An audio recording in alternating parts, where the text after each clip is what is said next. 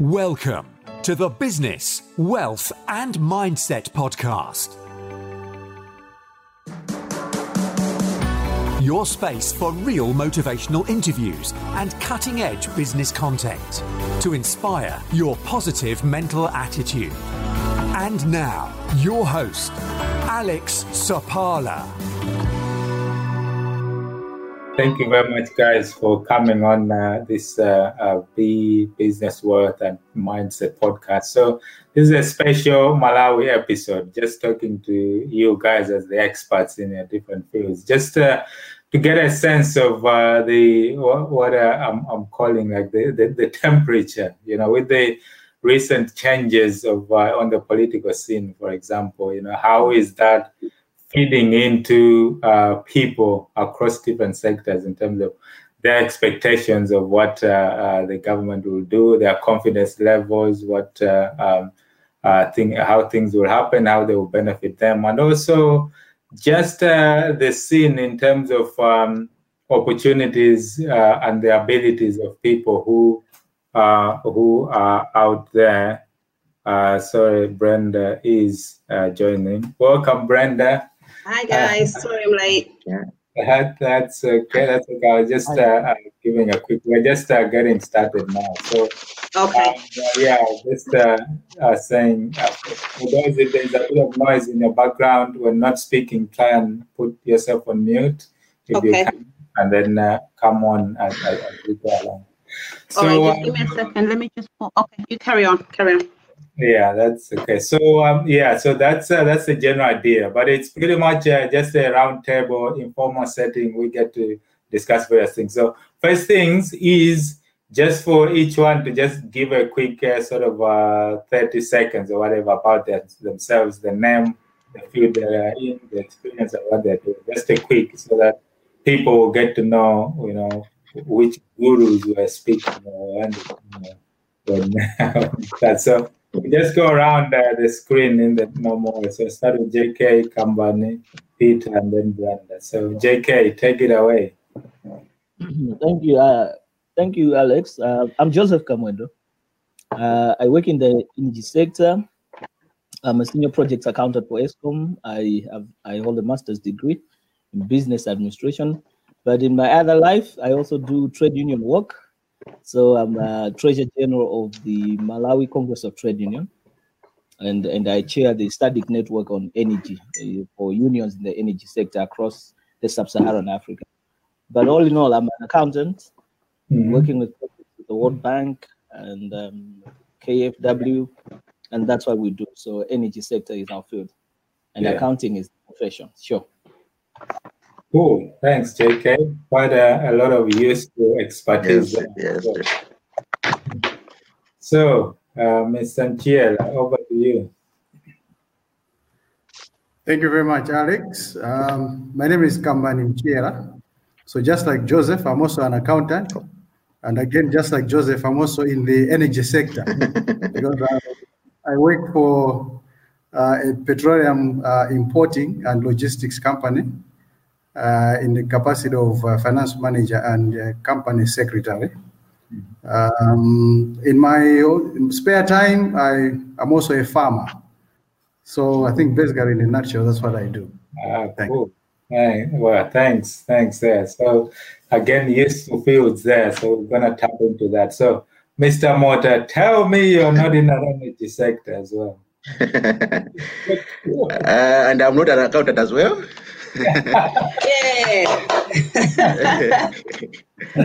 All right. My name is Peter Mota. I hold a bachelor's degree in education and a bachelor's degree in laws, honors. I've worked before with the Malawi Human Rights Commission as this legal counsel, but currently I'm working with the Competition and Fair Trading Commission. As chief legal officer for the commission.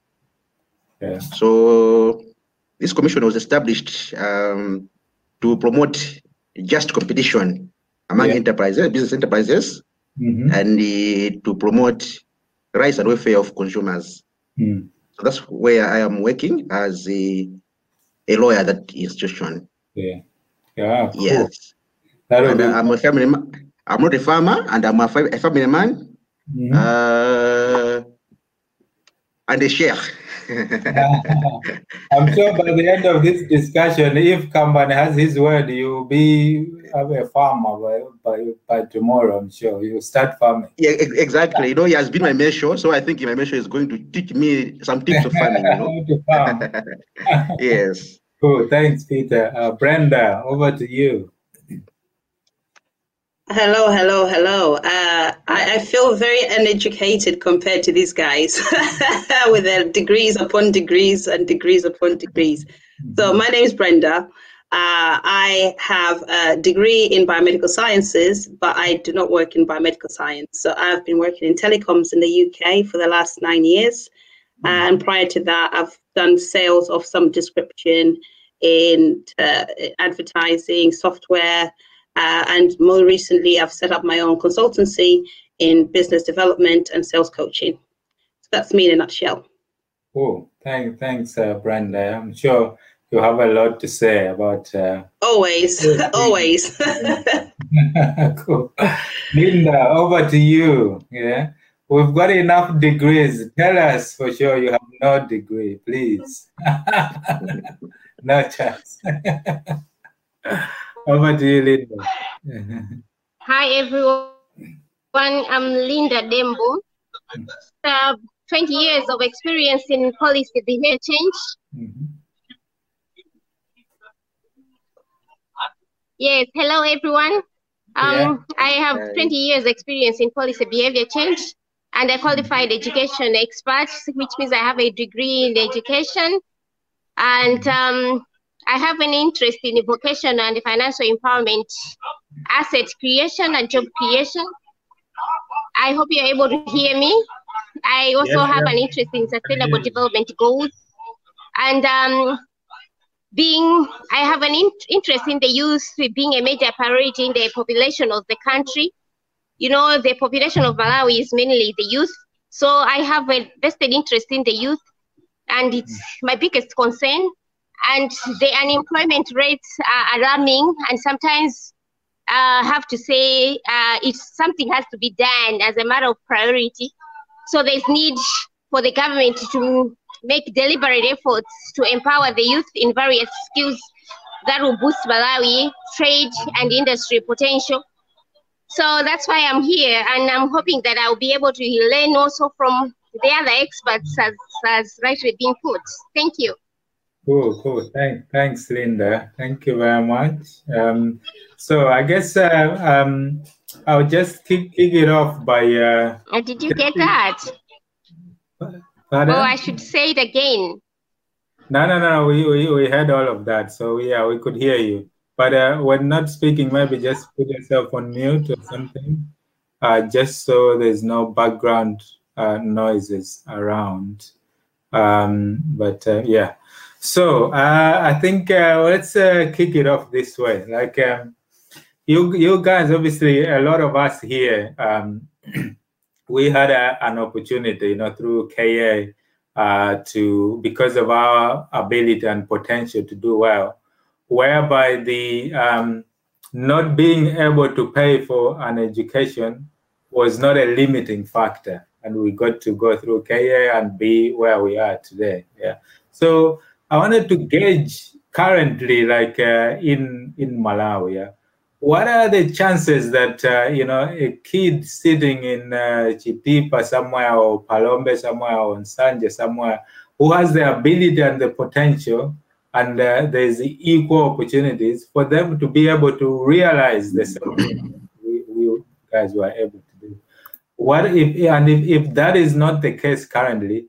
What has changed? What is letting us down? So first thing is that equal opportunity still available in Malawi? Can a child from these areas who is not able at all to be able to pay for their education, but they have the ability and the intelligence and the potential, can they get the same opportunities that we guys did? And if not, what has gone wrong? So JK, let's kick it off. What's your view? Is this still a possibility currently in Malawi? Alex, my take would be no, a resounding no, because what we had was a system that was able to identify the kids that have the potential, whether they have the financial ability or not. And so they would go through the normal government primary school and be able to get to have a chance to sit for primary school leaving certificate exams and all that. Now, what we have currently is that, yes, the primary school leaving certificate is there, the exams are there, right? But the government schools, they have really deteriorated. So the level of education, the standard of education has gone down. So a kid who is in Kwawa, for instance, in Nsanje, the first challenge is possibly they will not have the facilities to go to school. Like the school is just a grass-thatched room. That already affects that kid. Ability or no ability. The teachers they're not there. We don't have enough teachers. If they are there, then they are not doing their work properly as they used to. They will not have interest to get a kid to go to school and do well. Now, beyond that, the schools that if the kid happens to be still very bright and has a chance to go to a government secondary school, we still have a situation where government secondary school has to be paid for. And if the parents cannot afford, and no organization like people like the Lindas of this world, if they don't come up and help this kid, then this kid's future is doomed, unlike what we went through and what we had. So in a nutshell, my take is the landscape has changed. The standard of education from primary and secondary mainly has gone down. We don't have the teachers and all that needs the support system is currently not there. So the chances of a kid in Nsanje, in Chitipa, who has the ability but doesn't have the financial muscle, it's very, very difficult. So in a way, we seem to have gone backwards then. What's your take, Peter Mota? What's your view? Thank you so much. I think I would agree with Joseph to say that, there is no system of identifying students that are deserving, students that are geniuses, so to say. Due to this lack of this system that would identify these students, then he would not have these students, going up the ladder as we did that time. I would also say that, there is no equalization of opportunities. You remember in the past, we were very happy to go to public schools. And those people, we used to look down upon people who went to private schools, saying that, no, they are not high schooling students. They had to go to private schools. But now it's different. We look up to people who go to private schools and look down upon people who go to public schools. So those people who have money, those people who have the opportunity to go to private schools are the ones that are receiving better education, and the ones that will proceed to have better education when they move up the ladder. So I would say we have problems now. So it's not like the same that we had in the past when we were students. As before. So I guess because from a development point of view, yes, each person, even from an individual point of view, like as a person, and then you move on as a family, as a community, as a district, and then as a state. We all hope to be moving forward as time goes by. If you look at this KA, it's been now 30 or 20 years when this institution was established, and the time of Kamuzu. He seemed to have had this vision of education and all of that. But from what I'm hearing, we seem to have gotten backwards in a way, rather than move forward in terms of affording people who have the ability, the opportunities to realize that potential in that way. However, I put it this way, that all these things we are talking about having the right infrastructures, how useful education is for people.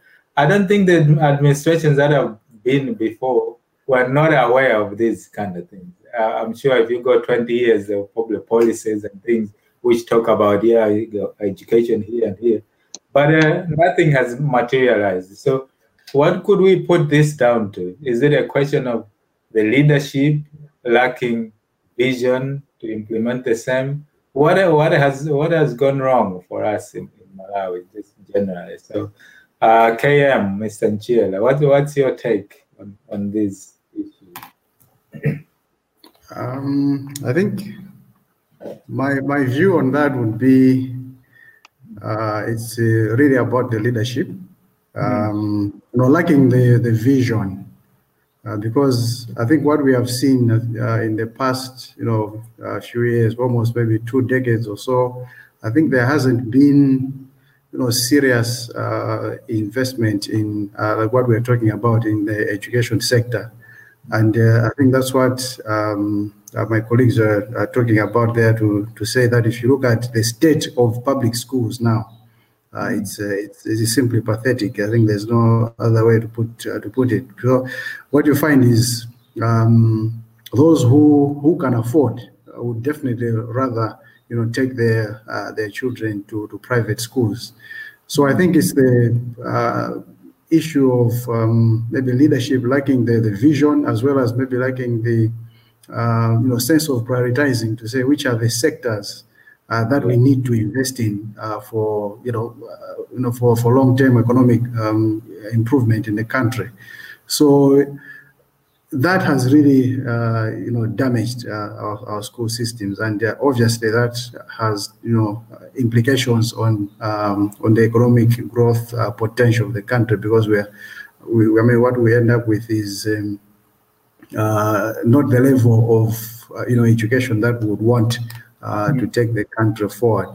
So I think those, in my view, would be the issues, to say maybe lack of vision, as well as maybe lack of prioritizing, to say which are the sectors that are really important for us as a country to move forward. And I think education should actually be at the top of that priority list. Yeah, because I guess I remember in the old days you'd probably have a child of a government minister might be going to the same public school as the child of a guard or someone like that. But now there's almost like a 2 or 3 tier system, in the sense that the CEOs or whoever will have their kids. You guys are saying in private schools, and so. Brenda, what's your experience of what you hear or see on the ground happening from relatives or people I think everybody's pretty much touched on what the pinch points are or have been. I was just doing some quick sums in case you guys were wondering what I was doing. So Kamuzu Academy was launched in 1981. It took a few years to build, to actually have students start attending the school. It was allowed to exist in its intended form for about 13, 14 years before it was systematically dismantled. Now, if you look at, and this is just a very generic view from the outside, and from people I know, if you look at the quality of education that people received in that 12 to 13 years and what that pipeline has produced in 2020, if we look at Parliament, we've got alumni from KA in Parliament, we've got alumni in Power, we've got alumni in the judicial system, in health, people that we went to school with in that time period. Now, systematically, that was all dismantled. So a pipeline was created to churn out doctors, nurses, educators, lawyers, engineers, and it obviously worked, because from those 13 years, we can see the results. And then the system got dismantled. It was not a visual plan where it was, this is not for today, because what we're seeing today is almost 40 years later. So the system to be allowed to really produce the caliber of people that we want and need in this country to succeed, to be at the levels we need to get to come out of that bottom top 10 poverty list year in, year out. It needs to be systematic. It's not going to last one president's lifetime. It's not going to last one government's term. And removing education systems and plans and visions from political alignment is what I believe needs to happen, because as soon as the vision was removed, it became more about quantity, not quality. The pipeline was dismantled. So even if we take away KA out of the bubble that it is, because that's a very elite level of education, not very many people in the world learned Greek or Latin like you guys did, and so on and so forth. So even if you take them out, if you look at the level of education people were getting in that time period before it became about quantity rather than quality, and then we had the private sector trying to fit in a gap, fill a gap for the need for quality, and therefore people who could afford send their kids. That pipeline's been dismantled. That's why we don't have the good quality teachers in government schools. That's why we don't have the good quality nurses. We don't have the good quality police force. We don't have the good people's levels of education have gone down massively because of underinvestment, lack of vision. And from my perspective, I think it's about time as a country we demanded quality, more bang for our bucks. So we need to get more out of every kwacha that we spend in education. We're going to send kids to school from ages 5, 6, all the way to 18. What are we doing in those 18 years? Because the result is we come out with people with degrees and they want to learn, and it's not their fault that they're not afforded a good quality education. And we know it can be done because we are a product of that system. Yeah, I think, that's quite comprehensive. I think, JK, you had a comment on that. Yeah, Alex, colleagues, we what we're saying is the reality on the ground. And as Brenda is putting it, it's been a system, right? So if you're putting up a system, the calculations she was making about how long it took KA to produce the results that we're seeing today, it's been a long-term plan, okay? So what I see, Kambani mentioned it, leadership.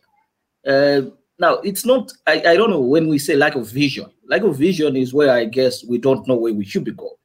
But what I see is that our leaders know where we should be going. But then the problem is the political aspect of it. Look at the time we had Kamuzu. Kamuzu had a perpetual term of office, as it were. So what he was doing was he was systematic in what he wanted to achieve over the long haul. Now, what we get, our politicians now, is that I have a 5-year term and I'll be going into an election. What do I do that within the 4 years, I should impress a lot more people and be able to get back into office for another term of office, for another 5 years? So they're dismantling the long-term investments that we need in education, all right, in getting people to understand what they need to do, their civil rights and stuff. So they would dismantle all that and get something that would get everyone to quickly appreciate what they're doing. By doing that, they also instilled something in the people that you always have to do something that will give you results immediately. That's how corruption came through. Because everyone was saying, why wait for the long haul? Why wait for 10 years to be able to get results? And then you see that even the people that are really not as educated, what they will do is they'll do a business that should give them money tomorrow. They'll not go into farming like Kambani. They'll think, come on, for me to reap the results of this would take me 10, 15 years. So they would rather get into a government office, get a contract through corruption and supply commodities at exorbitant prices, and immediately you get the results. So by doing that, we created what Brenda was mentioning, a different pipeline, a pipeline that was full of politicians and people that didn't want to do what was right. They didn't want to wait that long. And by doing that, everything then crumbled. So we get to what you were asking, Alex. How did we get here? We got here slowly but surely, people trying to get political offices, and everything just crumbled. Thank you. Yeah. Wow. Thanks, JK. That's So I mean, could this be like those unintended consequences of, let's say, multi-party democratic processes or something? Because in every system, I guess you get pros and cons. Yeah. So now you have this short-sightedness of politicians. I've just got 5 years. I mean, if you're going to have a long-term vision to build something that is beyond yourself as a leader, it's something that will take 20 years, 30 years. You start it, it's going to be finished by other people. But, you know, where is the incentive for the leadership to do that? That's why it just comes into their own, you know, 5-year term and get to do stuff for them or the people around them. So, but having said that, I'm sure there's examples of countries who have prospered and done well even with this system. So why are we failing? Or what can we do, if anything at all, to actually reverse that trend? I mean, assuming, let's say, Peter or Kambani or JK or Brenda, you know, you had the mandate tomorrow, you're president. What would you do to reverse this trend? What would be the strategy, if at all it's possible to reverse? Who? Peter, take it away first. Mr. Peter Mota, president tomorrow, 100 days in office. What's the first task? Bearing in mind what you know now and what we're discussing, what's the way to reverse this trend?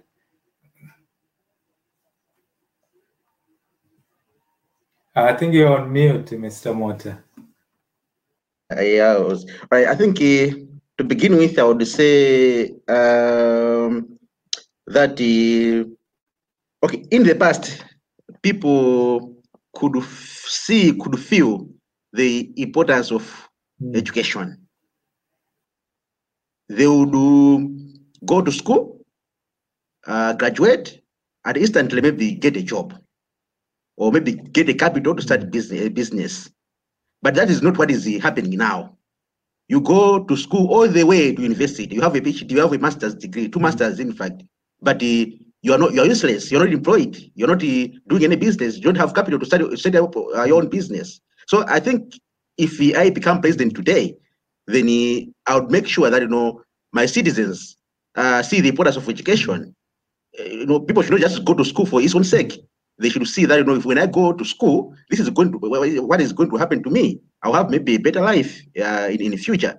But if you can't see the benefit of education, then you would rather not go to school, maybe go to South Africa and get money and come back. And what Joseph said, you know, fight your way through the system, get contracts, and then be somebody in society. Yeah. So when I go, when I become a president tomorrow, what I will do is to make sure that, you know, people should feel that education is good and education is beneficial to them, to their lives, and to their societies. When this is done, then people will be serious with education. So this is only one aspect. I think my friends will add on that, but I will make sure that happens. But then what about for those? Because I'm sure there will be people who would like to go to school and get the education, but they have no money to actually go. Yes. Yes. So how would you tackle that one? Because obviously, from a government point of view, you need the money to actually build that infrastructure and get it going. So is it a question of the government saying they don't have the money to invest in that infrastructure over a long period of time? Because once you do, go on. The money is there, and what my friends have already said, you know, the vision is what is lacking. So it's like people are not looking ahead into the future to see. They don't have a vision for education. So in short, I think they don't have that vision. So whatever they are doing now, they will not they will not achieve anything because they don't have a vision in the first place. So I guess I think Brenda mentioned, are the leaders these days not interested about the legacy or leaving any legacy? I mean, now if you talk about Kamuzu, you've got Kamuzu Academy, you've got I think they reinstated the names like Kamuzu Stadium or the airport, the universities and all those. But look back at the leaders who've been and gone. Is there anything that you can point out to them as a legacy that they've left? Kambani, what's the view?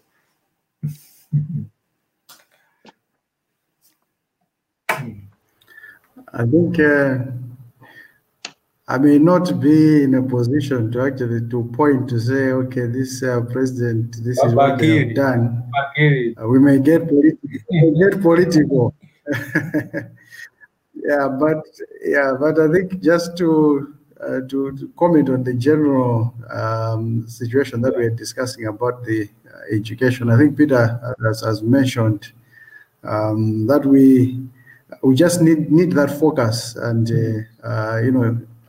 agreement in consensus to say that we can't develop this country without an educated base, an educated population. So I think that would be the starting point to say that will help. I think the government to focus their efforts. And in terms of, when we're talking about investment in the education sector, and as you rightly mentioned, that obviously the investment, we're talking about money. So the point is that I think the money is available. I think we have seen in the past few months. I think we're even talking about the way just the past election has been handled. People were wondering to say, okay, how are we going to to finance or to fund the election on our own? But we saw the funds coming out. So it goes back to the issue of prioritizing and ensuring that we are plugging all the the loopholes that are there that gives the politicians room to siphon funds out of the system.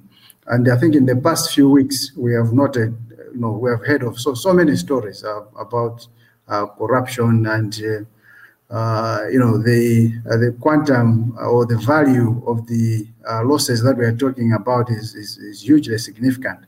And I think some people have done calculations to say, for example, if this amount of money was lost through just pilferage from government coffers, this amount could have actually built so many schools. So I think in terms of the money, I think that question really is well answered to say we do have the funds that can significantly improve our our education system. And it's not only education. So we're talking about even in the infrastructure, the health systems. So we just need that mindset change really from the leadership. And I hope that, we're hearing, from the new government that they are, going to be serious about these things. But we'll wait. We'll give it time to see that whether the rhetoric actually translates to real action on the ground. Because we have heard these stories before. We have, new governments coming. They always, talk about what they are going to do. But the challenge, I think, sometimes is when they now go into the system. So it's almost like a baptism. They're baptized into the system that already exists. Then the same, the cycle continues, and then we start complaining. And as Joseph also mentioned, I think the other challenge is, the system, the democratic system that we have. It's very short term. You find they've got 2-3 years to work. By the time they're getting to the 4th year, they're already thinking about the next election. Yeah. So it gives us very little time to focus on, on development issues. So it may also help, I think, maybe to, as Brenda mentioned, I think she talked about the political interference and so on and so forth, that maybe we could build stronger institutions which should actually, have a vision beyond, the political five-year term that the political leaders will have. So I think if we could have those, stronger institutions which are, separated from political interference, so that they actually focus on the economic development of the country. They are looking at longer term, maybe 10, 15, 20 years, projects that will actually benefit the country. Then maybe that would be the best legacy, in fact, that the current leaders can leave behind, to say we've put in, this system that looks at the long term. It's not really looking at them finishing their term and then all the credit going to them, but it's something that we, as a country, we can collectively, stand up and say we have done this for the country. So I think the long-term view is what would really help for us to move from where we are to the next level. Thank you.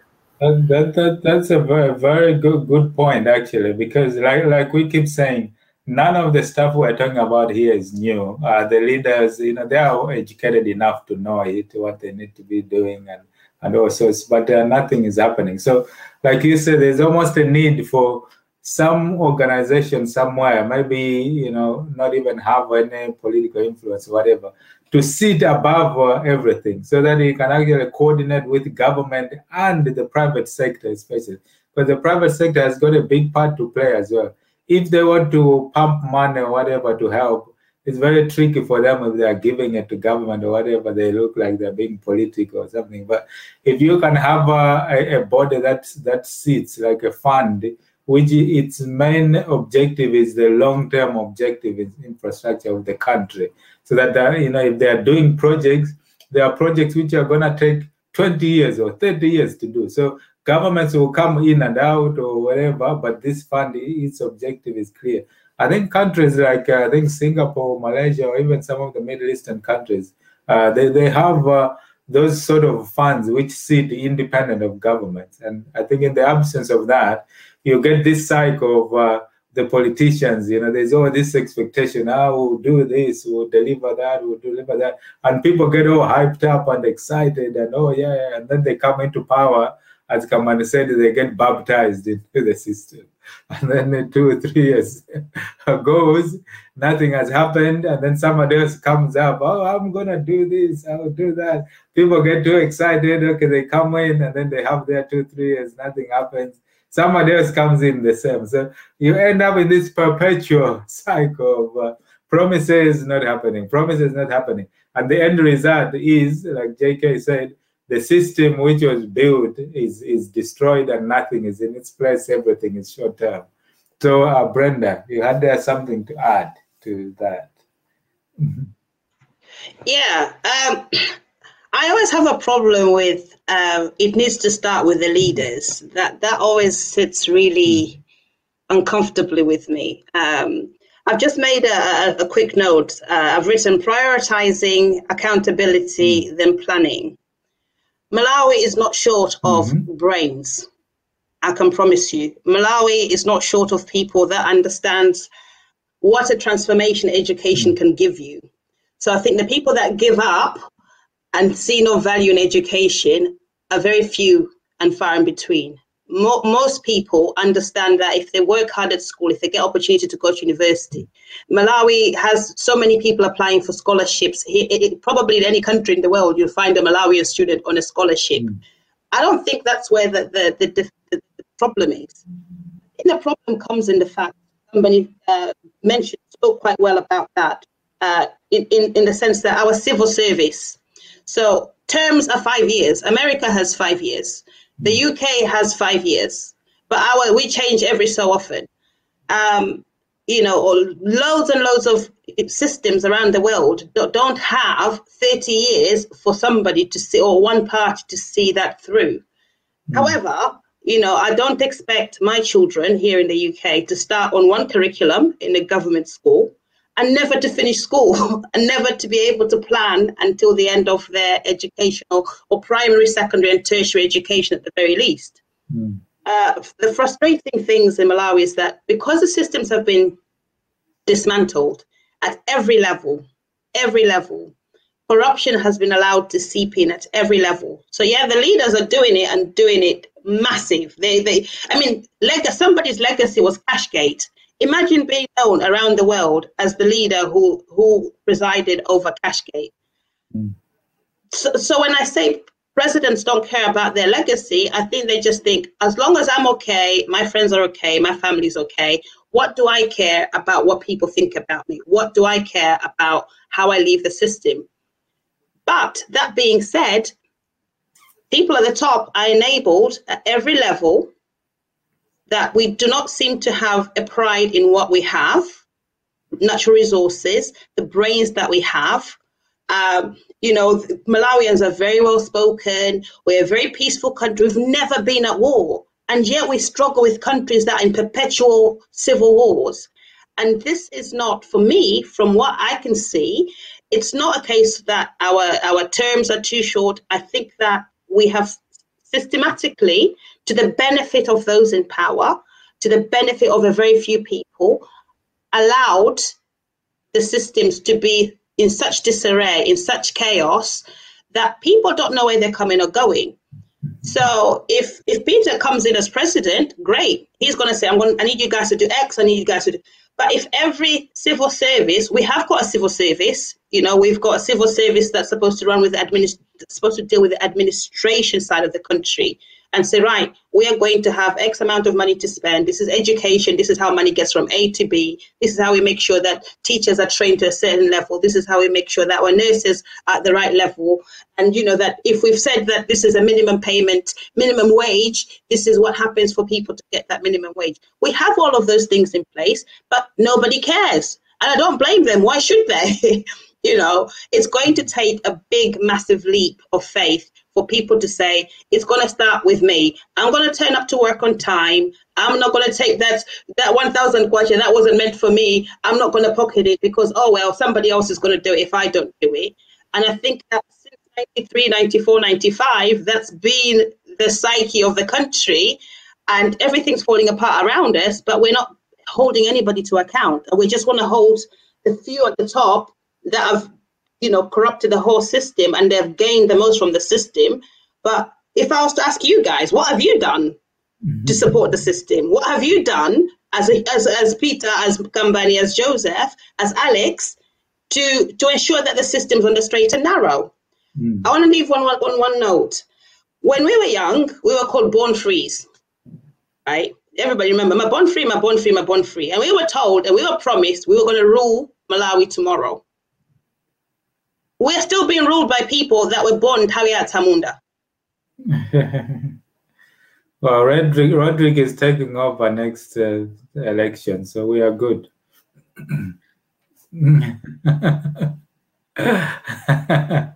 JK, why are you laughing? Go ahead.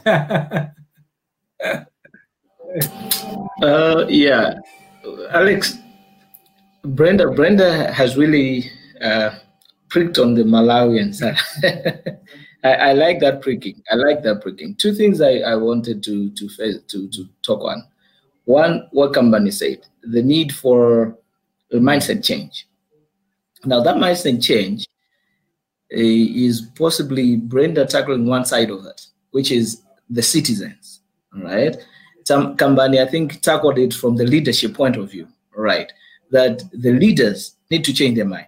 What Brenda was saying, legacies. It's not like we have a short terms of office. No, the terms are all right, but they have decided to use that, as you were saying, Alex, that maybe the unforeseen consequences of democracy, as it were. The leaders have used this to their advantage, right? So we need to change mindset from the leaders, looking at, they should start talking about legacy. They should start thinking about a legacy they want to leave. But then, on the other hand, we need a mindset change on the citizens. I think we have not held our leaders accountable on things. Because look, I'll tell you what, there is a blueprint in government, I think, that talks about the 20-year vision of the country. It's there. There are people there. There are big brains around there. I know one, Dr. Muntali, I think he's heading that department. It's a department that has been meant to look at the long-term vision of the country, that whether governments come and go, they should still follow that. But you see that not much would be said about that. Okay, we, as Kambani said, the new leadership is sort of talking about it and saying, okay, we'll go towards that. But if we all sit back and say, okay, they're talking about it, and we keep quiet, after a year, nothing is happening, that's what the citizens do. We all sit back. And that's why I'm saying it has to be mindset change. Mindset change on the part of the leaders and mindset change on the part of the citizens, so that then we start holding each other accountable. Both our leaders and what Brenda's saying, our colleagues.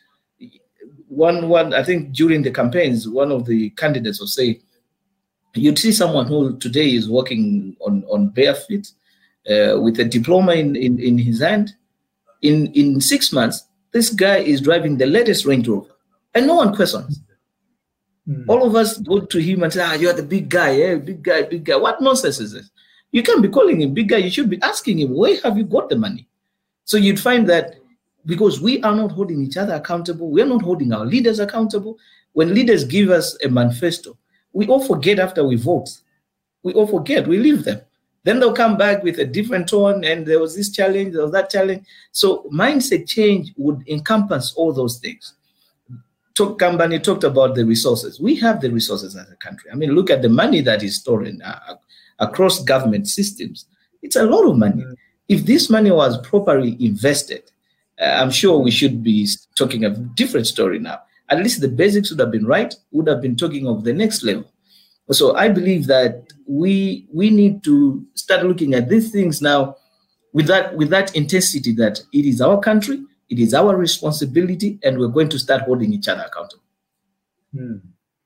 Cool. Thanks, JK. Now, I put it maybe this way that, when someone or people are looking to effect a certain element of change, there is such thing as what is the support, or how many other people are willing to fight with you, in the sense that something gets started.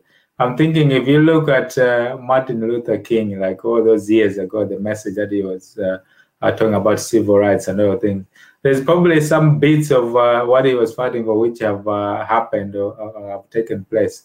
But where people get discouraged, like we were talking earlier about this COVID, you have millions of people, are coming, let's say, from a football thing or whatever. They don't believe about all this COVID thing, or even if they believe, they're not taking it seriously. There are a few, maybe 3 or 4, who take it really seriously. They want to effect the change. They want to do something, but the gradient is so steep, that it's gonna take them 1,000,000 years to achieve what is required to be achieved.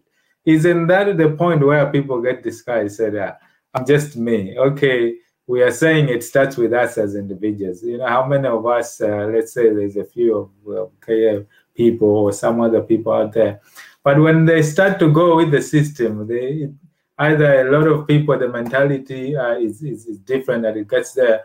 For me, I see it like, for those who have the vision, start feeding it either through the education system to the youngsters, so that they are the ones who eventually will have a different mentality and a message that will lift everyone.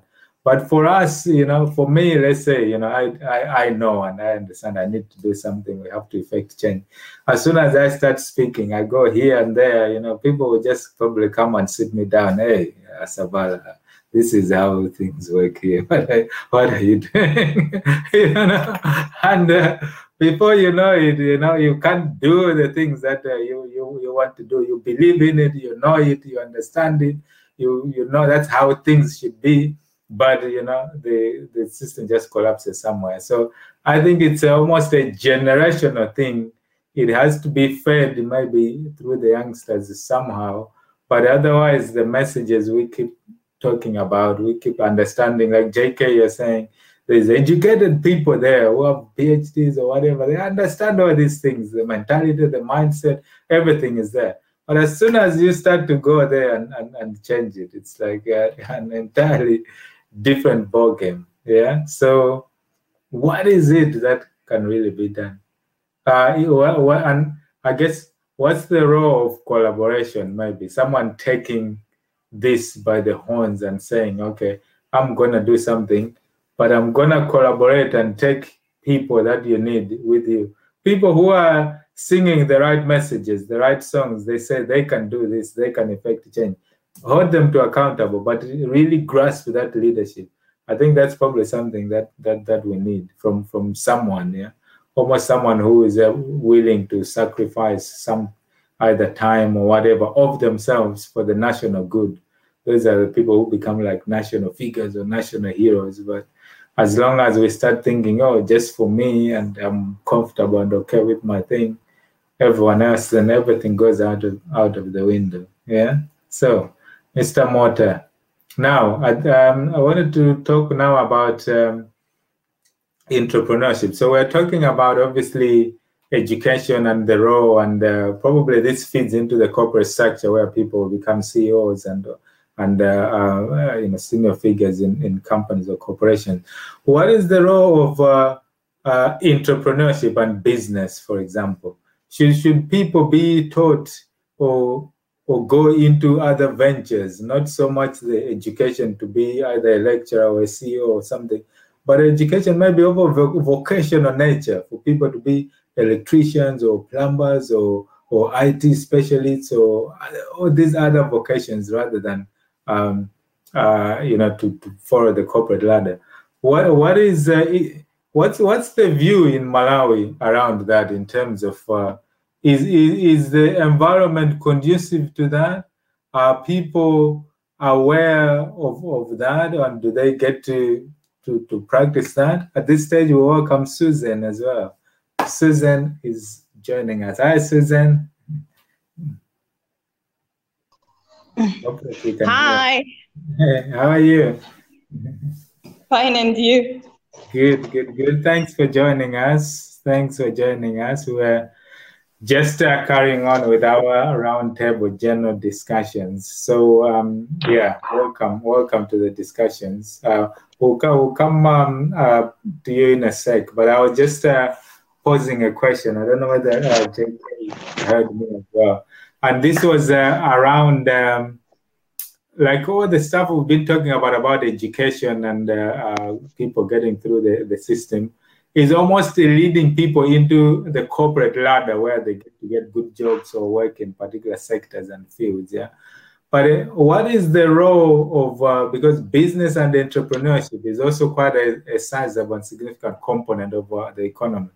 What is the environment now in terms of its conduciveness to allow people to develop that entrepreneurial side of themselves to go into either other vocations of maybe businesses like, it could be plumbers or electricians or transporters or all that kind of thing. What's the view around that? We start off with Kambani. What's the view?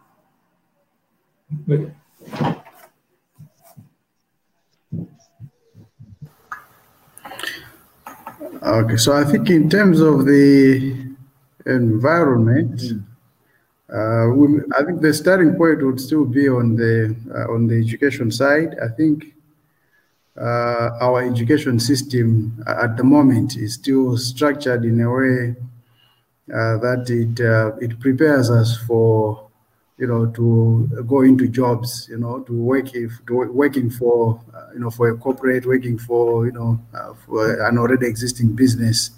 So I think that would be the starting point where maybe we may, as a country, we need to look at how our education is structured, whether it incorporates that element of training or preparing our learners, towards entrepreneurship as also an avenue, rather than just thinking to say, once I finish my school, I would go to look for a job, to apply for a job somewhere. So I think maybe that would be the starting point. But on the other side, in terms of the vocations, I know that I think in the past few years, even the previous government, they talked about increasing focus on technical schools. So we did get a view to say that there were a number of technical schools that were running, but I think also they helped them to improve in terms of capacity for them to be able to deliver the type of training for like you mentioned, talking about people training to become plumbers or electricians or whatever. So most of the people in that group would obviously go into starting their own businesses, and for the ones that manage the business as well, they'll go maybe even further, employing other people to help them in the business. So that helps in terms of improving the employment numbers. But I think on the government side, there's still you hear quite a lot maybe about issues of most of these people operating those businesses, but in the informal sector. there's a tendency to maybe avoid registration for purposes of when they hear about taxation, they are not really happy to say, okay, I'm only starting my business, but already MRA is bouncing on the business. So I think that is an area where maybe it needs to be looked at to say, is the environment really conducive to help, especially for those that are just starting up, to help them to say maybe in the formative years, at least the first year, 2 years, 3 years, at least they get maybe some sort of exemptions from tax or whatever, just to help them build the business. And then also to formalize the businesses by registering them. So I think those would be the areas where I would think that in terms of entrepreneurship, that's where maybe we may need to look at. But also, apart from just the normal training that they would get, for example, for an electrician, I think there is need to go further to say, how do we make sure that they have the business skills, the financial management skills for them to be able to ensure that the businesses that they start are actually sustainable.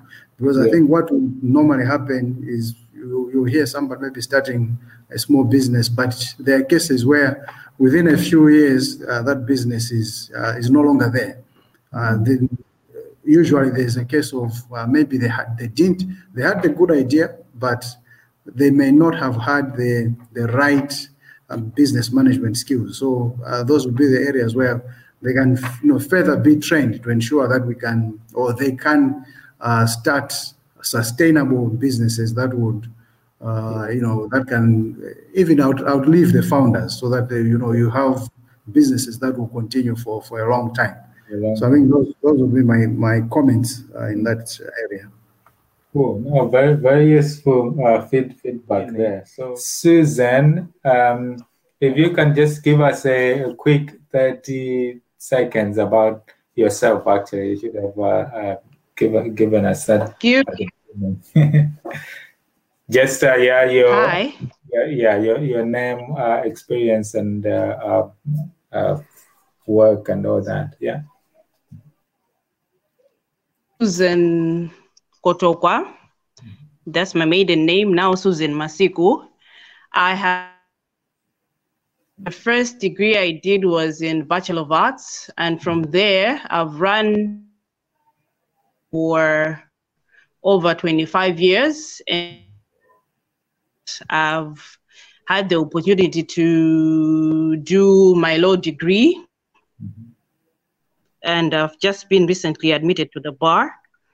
So my basic concept is in business and it's in education, which is what I've done for such a long time, and administration as well. So most of the policies I with education and children welfare. Yeah. That I think is the basic one. Cool, thanks, Susan. So we've just talked about how the system has almost collapsed, in the sense that if you look at those of us who went to KA, in those good years of Kamuzu, we had the ability and the potential to do well, but the fact that we were able or were not able to afford an education was not a limiting factor. We still had a chance to be able to prove ourselves and get an education without the need to pay for. And we talked about how that system has almost collapsed now, in the sense that there's almost a 3-tier system now, whereby education is afforded to the privileged few, either CEOs or whoever, who can afford to send their children to those kind of expensive institutions or private schools where they're able to pay. And then understanding why that has been the case in terms of the leadership and the short-term view that they have now, in terms of not having that long-term vision to build the infrastructure that will last for generations and generations, and bring out a pipeline of people. Like Brenda mentioned, that if you look at KA, the people who have come through KA, a lot of the benefits that are coming out now, like people like yourselves in the legal profession, if you look at the Chifundos, if you look at CK in Parliament and a few other areas, that is a pipeline that has taken years to come through, and something that will benefit the country, sometimes it needs that long-term view to an extent that as a leader, you started off, you're not going to finish it. Maybe some other people who come before you will finish it, but are not in your lifetime.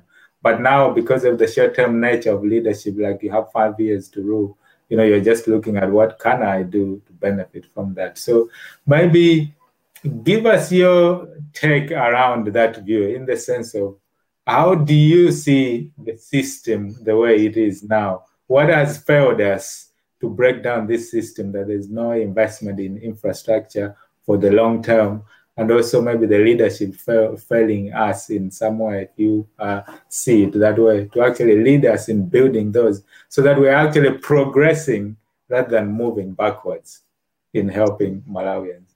What's your take? Okay, hi. I'll just answer on one side of, I think, education. For someone who has taught for over 20 years, I can see the way the system is, the way it is actually failing, okay? It is because things like ministries, we have politicized them. We need people who need to work within the system. Yes, we can have the minister as a political appointment, but if we take the basic department and not let it do what it's actually supposed to do, for the 20 years, we've changed the system in books probably 4 or 5 times, okay? For me personally, it didn't take government, the system was very good, KA was very good, but because everybody wanted to come up with a new system, the old system worked. My take is we need to go back to the old system and understand how it worked. Believe you me, children are getting to standard 4 without being able to read. Now, if our foundation is completely out, even if we change the system, you're getting to secondary school where children are failing to understand everything else. So if you take that to tertiary, it means as much as we want them to be entrepreneurs, we are giving them a very weak base. We need to go back to our basic foundation, which is from primary school to where we are now. Okay, I still believe that Timve and Tala book is the best. And when I'm teaching my children, I take that basic one, because as much as we want to instill entrepreneurs, but as Kambani said, we are focused on, I'm going to finish school and I want to get a job, isn't it? Yeah. But our foundation is the one that's breaking down. So people need to sit down and understand that, I mean, this year or next year, they're talking of scrapping the books that they introduced 3 years ago, which we voiced out and said they're not going to teach the children how to read. Children are failing to read. So the crumbling is going all the way to the base. So we are destroying our system from the base. We can't fix the top if we don't have a good foundation. That's what I need. And the other point I want to say, businesses, not only entrepreneurs, we are struggling in businesses that have been there for over 25 years, that grew at one point in time. But why are they failing now? We need to understand that. Some of our tax laws are making it difficult because business doesn't work 100% all the time. It goes up, it goes down. How do we deal with when the economy is down? Are we helping those businesses to build up? Because it doesn't make sense for a business that's been there for over 30 years to fail now. Yes, businesses go through whatnot, but what is our whole system as a whole doing? Are we giving ourselves unrealistic goals, unrealistic tax expectations? We need to look at what has happened, we need to look at it like climate. Okay, what was there 30 years ago? What was there 20 years ago? What is going on wrong? And that is the root of what we need to do. We need things to work at the way they're supposed to work, not to just work on paper, because most of the things are working theoretically, they're working on paper. They're not working practically. I think that's what I can give in so far. No, that's a very, very good take on that, Susan, actually, especially at that point you're making about the theory is well understood and people are sort of understanding the theory, what we should do and all of that. They're probably writing PhDs or master's papers and whatever. Like we said, if you go back 20 years, you'll find all this stuff we're talking about is there. But the implementation and, what are people actually doing about it? And are they moving against the gradient to actually get us to where we need to be? Maybe that leadership where it's actually sitting, if it's sitting on a political scene, maybe that is the problem. Maybe it should sit somewhere else outside of politics so that it can have a mandate that is beyond 5-year term or 10-year term or so much, so that it actually be doing and building things for the country for the long term rather than for the short term. Winnie, welcome, Winnie. So, hi, everyone. I think you've been listening in all the various discussions and conversations that's been going on. So first, give us your 30 seconds and then take us through your thoughts. Okay, hello everyone. My name is Winnie Mwakubera. Most of you know me as Winnie Galimba. But times have since changed. I am a qualified accountant and currently working in agribusiness. So if you need some tips, you know who to go to. But yeah, just very interested to contribute. Unfortunately, I couldn't really prepare for as much as I wanted to, so I'm listening in the background. But basically, I just wanted to make a quick comment, maybe 2 quick comments. And I know the conversation has been centered around Malawi, the privileged child versus the less privileged child. But I just wanted to expand it a little bit and say that we are now living in a global environment. So generally just looking at whether privileged or not privileged, but are we getting the right education and are we getting the right skills to be able to compete on a global environment? And to be able to answer that question, I asked myself whether I would take my child to a Malawi school or would rather take them somewhere else for their education. And when I look at the future for my child, do I see that future in Malawi or do I see it outside? It's a conversation that I've had with my husband on several occasions, and we've always sort of defaulted to saying the child needs to go somewhere else, whether it's South Africa or the UK or America. And I think that's the mentality of most parents now, which shouldn't be the case. Because I think a couple of you mentioned that Malawi is that capability, but what is it that is making us not want to invest in here? So again, I would say, for example, the Alexes of this world, what is it that, what makes you not settle in Malawi and choose somewhere else? And these are important questions because at the end of the day, we have to say that we want the best for our children. So for me, I think leadership is very important. I know, Brenda, you talked about us also being responsible, but the accountants in here will also agree that we talk about a tone at the top when you talk about changing culture and changing mindsets. Our leaders are supposed to be exactly that. They're supposed to be leading by example. So yes, we all have all these important responsibilities in our various institutions, and we've got the qualified people, like in the ministry, we've got lots and lots and lots of people who are capable, and we've got lots and lots of policies, but where we fall short is the implementation. And why do we focus on implementation? It's because the leaders don't buy into the vision that everyone else has. So it's very important, I think, for the leaders to really push the agenda that benefits the nation. So yes, we went from a dictatorship, then we went to a democracy that wasn't really a democracy, and then we ended up in a kleptocracy.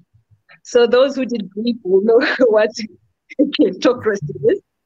But I think that's where we're wrong, because we don't love our country. If we have leaders who don't love the country, if we have leaders who put their interests before everyone else, then we've got a problem. So how do you build leaders? You build them in the homes. We can't really change the people that are there now, but we can change the people who are within our control. So yes, we worry about the Jaguars, the South Limas, the Peter, the Carrigan, but I think where we need to start is also in our homes. So what are we teaching our children on a day-to-day basis? We're talking about entrepreneurship. Are we teaching them that? Or are we just going to the coming back and not exposing them to anything else?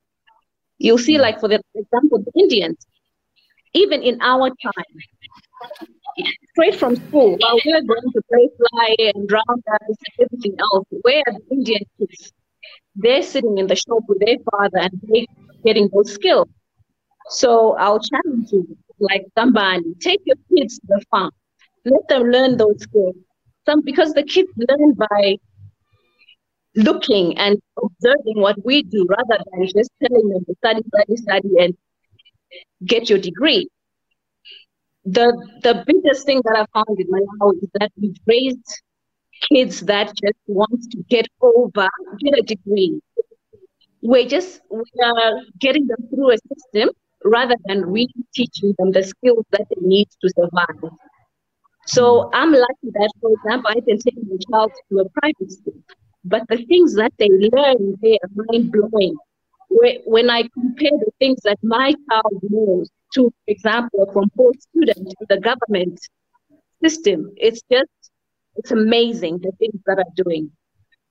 So for me, it's just to say leadership is important, but leadership is important also at every level.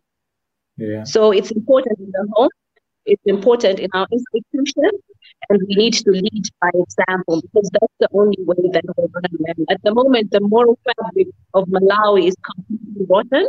We need to get it back. We need to change the culture, and that's not going to happen in 5 or 10 years. It's going to take a much, much longer time. So instead of focusing on who is there now, let's focus on building the leaders who can then take this forward in the future. Wow, that's a very comprehensive win. Very, very, very good. I think JK wanted to add on that before we move much on. JK?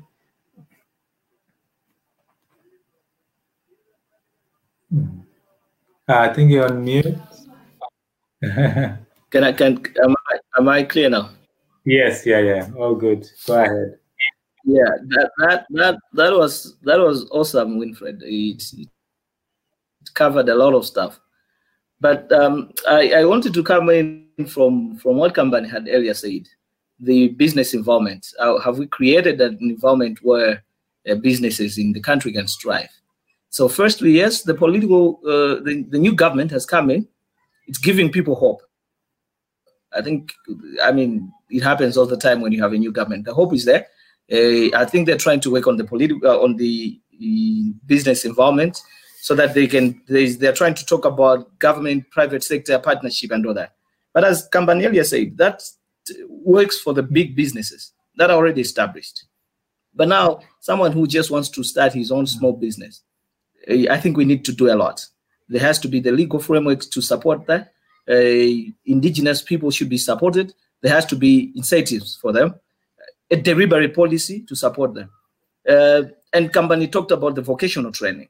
What I wanted to say about the vocational training, in my trade union work, I was privileged at one point to go with the TVETA team and government team to Germany to learn how the TVETA system works. Right now, I briefly in Germany, how it goes is it's like they have a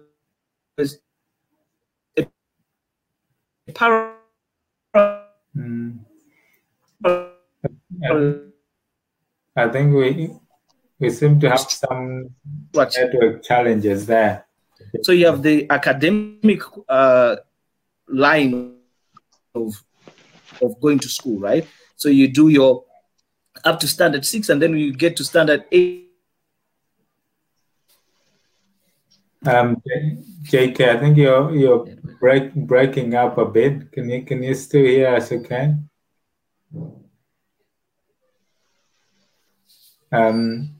Try coming off and on again. Sometimes that helps.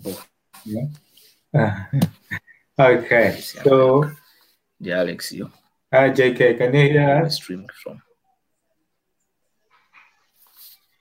network challenges, but anyway, let's just picking up from Winnie again, and that a brilliant summary about the topic. I put it another way, that it's almost like we need someone to call people's bluff in a way, because like we said, if you go to government, you almost speak to every minister or people who are top up there. They know these things. But if someone could come with a proposal, for example, to say, I would like to make this change, or I would like to do this development, I would like to do this business, and I need A, B, C, D, E. You guys say that you want to help people do sustainable development or do whatever that is required to move the country forward. Help me do A, B, C, D, E, and whatever it is that you need to get things done. And then call people's bluff and see how you are going to be able to do that. What blocks are you going to face? Are you going to come up against the system in the way that everything is, there's corruption or things that you can't do, or the laws are things are not conducive to people the way that they want to do certain things. So maybe that is one of the challenges, I guess, to look at. Now, looking at probably, I think Sue, you touched upon this as well, the environment, and maybe Peter as well, if he can come in. From a point of like the legal framework, especially on the entrepreneurial side, around maybe laws around staff employment or labor laws and around that. What are the challenging things that you see, which are sort of blocks for people to pursue either entrepreneurial things that they would like to do from a legal point of view, either whether it's competition or anything? What are the key areas that you see as challenges currently in the country?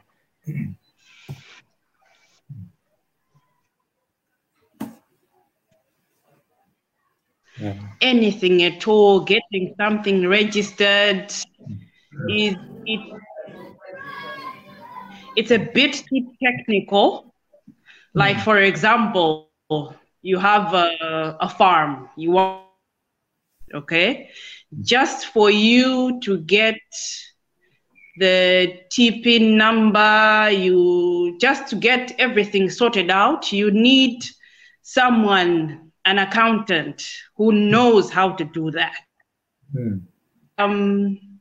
A young person who has no clue, it doesn't guide you to make it a bit easier.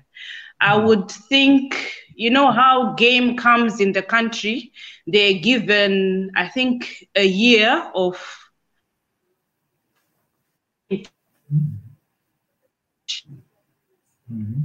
If we did that to encourage entrepreneurs, okay, give them a tax window to start the business, that might possibly help us, okay? Like our loans is absolute.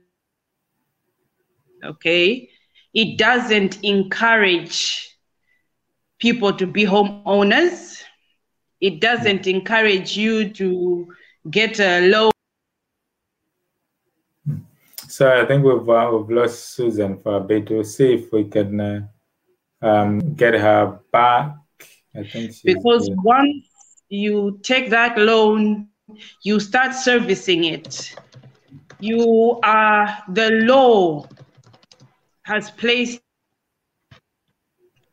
Okay, they don't look at the amount of money you've serviced it. You don't service it. There is no system in place. You lose out whatever you pay. Then anything else comes there, it's up to either the bank or whoever loaned the money. Okay. Other countries have different rules that make sure that their economy shouldn't fail. All right. In that specific case, they have removed what is called the power of sale to the banks. It is setting up there. Kenya allows you have to go through 8 different systems before you can be allowed by law to sell that property. Why are they doing that? It's because they want their economy to grow. They want whoever is loaning to have absolutely failed to recover their money, either put it under administration, either reorganize it, or find another system, either extend the loan period. So the person, why are they doing this? It's because they've sat down and looked at what we need to boost up our economy. We need entrepreneurs. We need cooperatives. We need people to become employers. The employer base to increase. So our rules, our laws need a lot to look into it. Okay, they normally favor one side. Sometimes some of them work, but sometimes they are not working. So we need to revisit all these things. What in the end do we want to achieve as an economy? Do we want whereby people have the capacity? Because people do have the capacity, but it doesn't make sense for people to try. Yes, everybody fails in business, but we need to encourage more entrepreneurs. That way our economy has to be boosted because we know it has that capacity to boost. And that's what we need. We need our laws to look through other countries, as I'm saying that, look through and try and not let them be as rigid as they are. But I'll do kudos. Most of the rules now, like the judiciary, is doing quite a good job with most of there are a few that need, but most of them, I think, are getting there. We are trying our best. So we need to keep onto that path and go through the different things to make sure that entrepreneurs have the rules should protect them the way they're protecting investors. We should have that same mindset when we're looking at entrepreneurs that are Malawians and that are young, and not people that are ladies. We even have, in other countries, we have children who are entrepreneurs. So I think we need to look through all that as well. Yeah, that's a very, very helpful, Susan, to understand that, because as entrepreneurs, they play quite a critical role in driving the economy. If you look at across areas of employing people, paying taxes, and all of that. So if you can put in measures, like you're saying, from a legal point of view, or even finance and lending and all that kind of thing, to make it more conducive for people to actually want to go into that field, that will be quite, helpful to actually drive up the numbers of people wanting to do that. Because from even an individual ability point of view. Some people are born, with their academic abilities so that they can actually go to school, do well, do research or academic stuff. But other people are just as gifted, even more so on the entrepreneur side. They can do business, they can employ people, they can do stuff. And all these sides need to merge and come together. I think Winnie wanted to add something on the legal side. So go ahead, Winnie. Do you have something to add on that?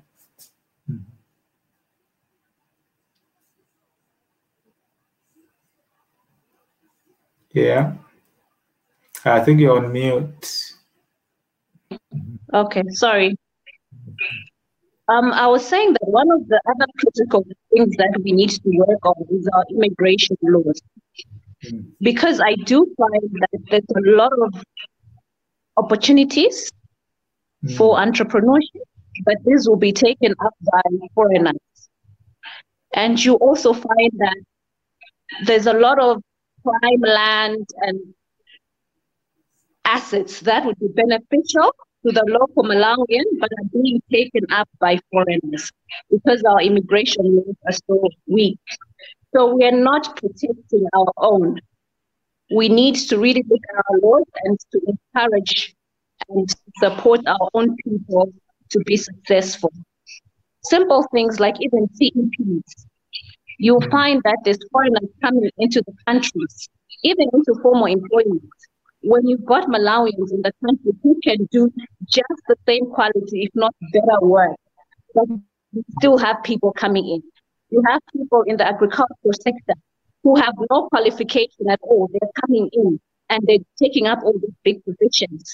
So how can we progress like that? And I think that's really something very important that needs to be looked into, because now we're basically selling our country.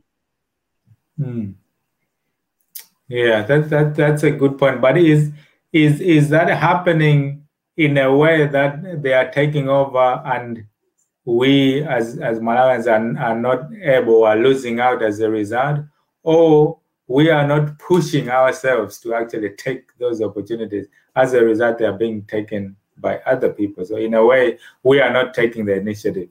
Is it a bit of both, or if we go ahead and take those, they are not available because they've gone elsewhere, or we are not doing what we need to do? Because if we take the initiative, we would still be able to take those opportunities. So what's the feel?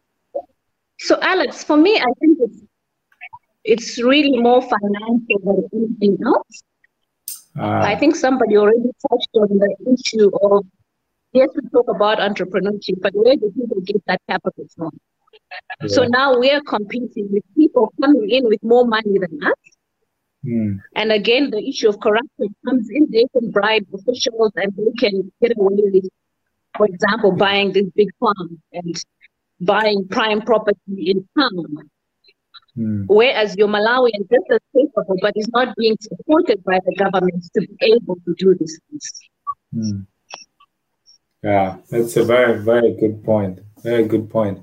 Just want to bring in Peter quickly around from where you're working, the awareness of people of either their the opportunities or the things that the law affords them to do. Do you find that a lot of people are actually aware of the laws and what they can and cannot do? Or is there that big lack of awareness around as well of what is afforded to people? What's your experience in your field?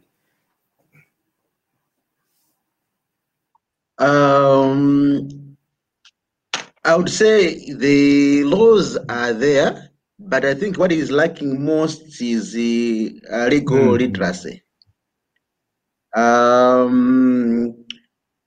For instance, at our workplace, we have this mandate that we move around to assess businesses and to see whether they are following the laid down legal provisions. For instance, the act that we enforce normally says that a business person is supposed to put prices on the things that he is selling, so that everybody should know that this thing goes is going out at this price. But you go there, they say, we don't know that it's against the law not to put a price. And even if we put a price, it means somebody will just see the price and leave us and go somewhere else to buy. So it's like it is working against us as well.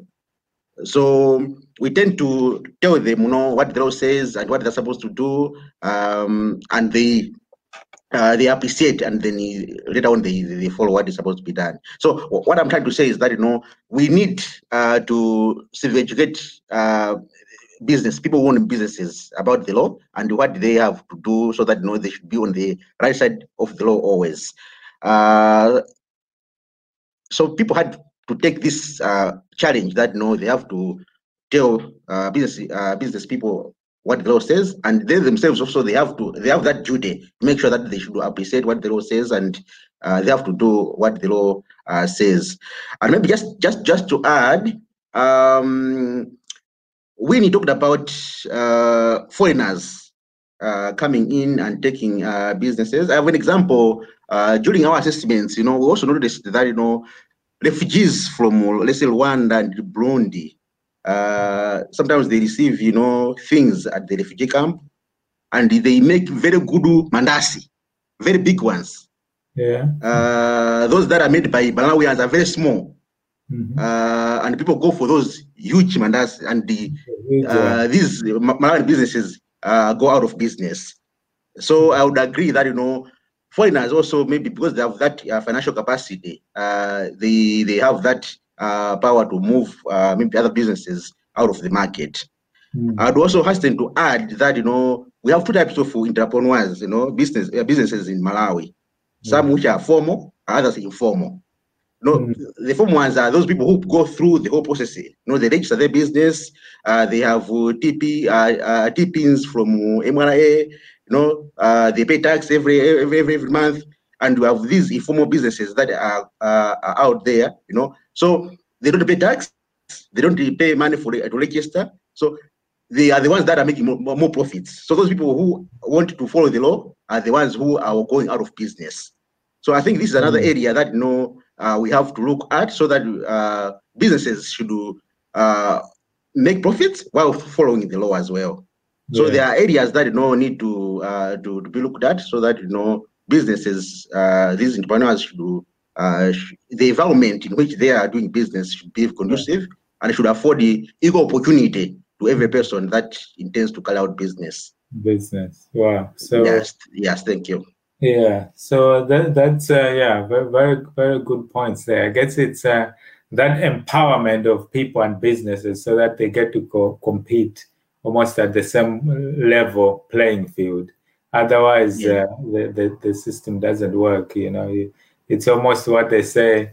The rich getting richer and the poor getting poorer. But where those who don't have much, even the little that they have gets taken away and get given to those who already have a lot more. So I guess that's the role of government. It's almost to protect those people and the people who are in that less privileged position. So that's great stuff there. So I guess as we sort of look to conclude in a way, it's that task of all of these things are yes understood and documented, but we've moved through the years and a long time. People understand it and not doing it. What are the things that we should actually be doing or telling the leadership to do? For me, a number of things. The issue of corruption, I think I was having this discussion about how it's probably key to make examples of people. This issue of someone getting arrested for corruption and a few hours later they're out of it, takes the faith and the belief in the system out from people. So they just feel like nothing happens, and then they probably follow the same. So that's probably quite key as well. And the question of leadership, us as individuals, starting that from our own our homes and families, teaching our kids how things should be. And then as they get instilled, the mindset becomes that if this new generation of our kids gets that different mindset, maybe they get to do something in the future as well. Maybe there's a role for that as well. So as we look to conclude, think you guys are sitting in front of the administration, for example, across all the 7 different areas of life, whether it's, what are they actually, like the social, physical, financial, spiritual, whatever. What would you like to see the administration do to move the country forward? So start with Kamban is still around. No, Brenda, you take us forward. What would you like the administration to do? Reverse some of the trends.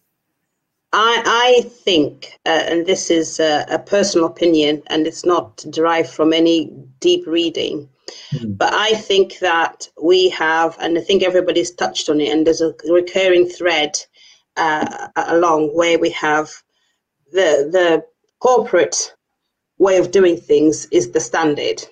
And with all the best will in the world, corporate people and corporate types are trained by the very nature of being corporate types to be very limited in how they think. So this is not a disrespect to anybody in the corporate sector, but corporate, if you have a brand, just have a set of rules, you stick to them, you replicate them, and you grow. What we have, and what I observed when I was in Malawi, particularly this time last year, was, I'll give you an example. Our car broke down, and I had a great big panic because I was nowhere near a city. That where am I going? How am I going? I don't have the AA to call. So someone's going to come and winch my car and give me a courtesy car, and off I go. But the ability on the ground to very quickly find somebody, turn up, get it changed. It was the inflexibility is Malawi's superpower. I don't know if that makes sense. The lack of structure isn't necessarily a bad thing, I don't think. I think that we are very creative types. We make things out of almost anything. We've got amazing products. And we are a poor country. We are not going to grow from within. If I'm a poor household, I've only got so much money in my household. I can split it 100 different ways. That's still going to be the same amount of money. But we need to start thinking globally. Winnie touched on it. Technology allows us to all sit on this call in different parts of the country, in different parts of the world, at the same time, going out live. Malawi needs to harness that. We need to really be at the forefront. It makes me so mad. Malawi has the most expensive data in the world. That in itself is putting us back 50 years. Just having that barrier is because that genius in Chitipa that you talked about, who doesn't necessarily have access to Kamuzu Academy, has got access to YouTube, has got access to courses from Harvard that are free of charge today. They don't need to say your papers. All you need is an email address. Email addresses are free. Connectivity and tech is the one thing, if anybody in government is going to make a big difference, that's the one thing you're going to put all your money in. Get people coding, get everybody out with a Pi. A Pi computer costs $13. Get them out, let people just leave, don't give them rules, just say here's a Pi tablet, go and do what you like. And you'll be amazed at just the creativity that we have, that inflexibility. I'm sorry to all my corporate friends, all my learned friends, we are not going to be part of the solution. We're going to be the ones that hold it together while all these other people come in. And we have to be open to that. We have to be open. We can't say, we can't have that mentality. And I promise you, if we get the connectivity, if the government said to everybody, you get 5 gig of data free a month, regardless, no questions asked. You register your phone number. When I was in Malawi, I had to get my passport. I had to get my address to register for a phone number. You have one of those. We know you're a citizen. No questions asked. 5 gig a month. That kid in Chitipa can go on YouTube and learn to code independent of a teacher who has no resources. They can challenge somebody, say, actually, this thing's broken. Let me see how it works. We have a fabulous story that goes around the world every so often about the boy who harnessed the wind, we could multiply that 1 million times over. And when we start to export and get funds from outside because of our genius, that's when as a country start to grow. We're not going to grow from within. We need to export our Denza mugs. We need to export our coffees. We need all of those things to happen, but it won't happen while there's barrier to access to knowledge, while there's barriers to the internet. The whole world's moved to the internet. COVID-20, coronavirus has shifted the whole world 20 years. And we could be there now, not in 20 years, languishing. That's my take on it. As you can tell, I work in tech. I'm very passionate about it. I see the difference it makes. And I'm going to stop now. Otherwise, I'll carry on talking. That's a very, very great, actually, contribution on that. Because, harnessing technology, like you're saying, will make things move 1 million years ahead of where we are now. I mean, if you look at where people have come from, and these are from a leverage point of view, this is the time where you can get a lot done in less time and get a lot exactly less money as well. And like you rightly pointed out, you can move ahead, whereby before we had disadvantages of maybe money in some senses to move quite a lot. But there is a sector here in IT where you can literally, like you're saying, today, tomorrow, or within a short space of time, be like all these other developing countries just by specializing, because almost anything from an education point of view, science, technology, IT, you can do and search and find from online. If you want to understand how like electricity or whatever works, or how to harness the sun, you can go online and there'll be tutorials and things for free that can teach you those things, that you can become experts in any particular field, So that is really key. So I wanted to check whether the guys on the panel know about this. What is the stumbling block for people or internet business and companies in Malawi? Is it that difficult? If I wanted tomorrow to bring my own company to start an internet business and provide it for cheap, I'm thinking I would not be able to do that. Is that right in my thinking? There's quite a few stumbling blocks. Maybe some other companies have tried, because this is like a cash cow for, I don't know whether the politicians or a lot of people in business are in this, but it's a business that's making a lot of money. I mean, almost every person has got a smartphone. Everyone has got to make a call, has got to do WhatsApp, and has got to do that. And people will pay for a WhatsApp bundle and not eat that evening. Yeah. To that extent, I'm sure. So it's quite a massive cash cow. So for those people who know and understand in the system, they'll probably do as much as they can to restrict competition that will drive down profits and things, because this thing can go in that way. Is my belief correct that the current environment and laws or whatever are quite restrictive in terms of, if I want tomorrow to bring in companies to provide the internet for really cheap, like 1 kwacha or something for 20 gig, is my thinking correct? KM, are you aware of those rules and laws? Or Peter, again, come after KM. In fact, I was just typing here that that question is tailor-made for Peter. Yeah, okay, yes. From is it CFTA or something? Yeah. So, Mota. CFTA. What's the view on that? Okay, I think I would say that no. Go ahead. Okay, I would say that no. The law is clear. That there is need for companies to be in abundance so that there should be competition. So the law is clear. Companies can come as many companies would come and carry out internet business. So the law is very clear. Nobody is supposed to be prevented from doing that, because by doing that it would be against the competition law. So people are encouraged to come and establish their companies in Malawi. But in practice, maybe it's difficult for the companies to get established, but they're always very clear. But in practice, there are political issues and things like those, but they're always clear. Every person has got that right to come and establish a company to compete. So we believe that if there are so many companies, there will be competition. When there's a competition, there will be better services given to the citizenry. But there are other factors maybe that prevent people from establishing those companies, but the law is very clear. Yes. Yeah, because I mean, for the big guns who benefit a lot from these companies, it's quite tricky for them to see them accepting that either their payouts or the dividends or whatever they get is going to be reduced because someone else is flooding the market and prices are going down, the margins are becoming lower. That's what I see. But otherwise, I mean, I always wonder, I mean, here in the UK, there's so many companies, you can get internet, there's a lot of competition and things.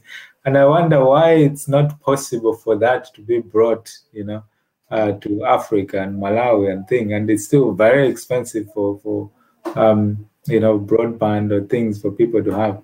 Why is that? I always wonder that because it's not something that companies haven't thought about. They see Africa as a big market. A lot of people are looking for data. They want to connect and all of that. And people are doing that, but they are paying the odds for it. So someone somewhere is making a lot of money, So if the laws are there, why is it not happening?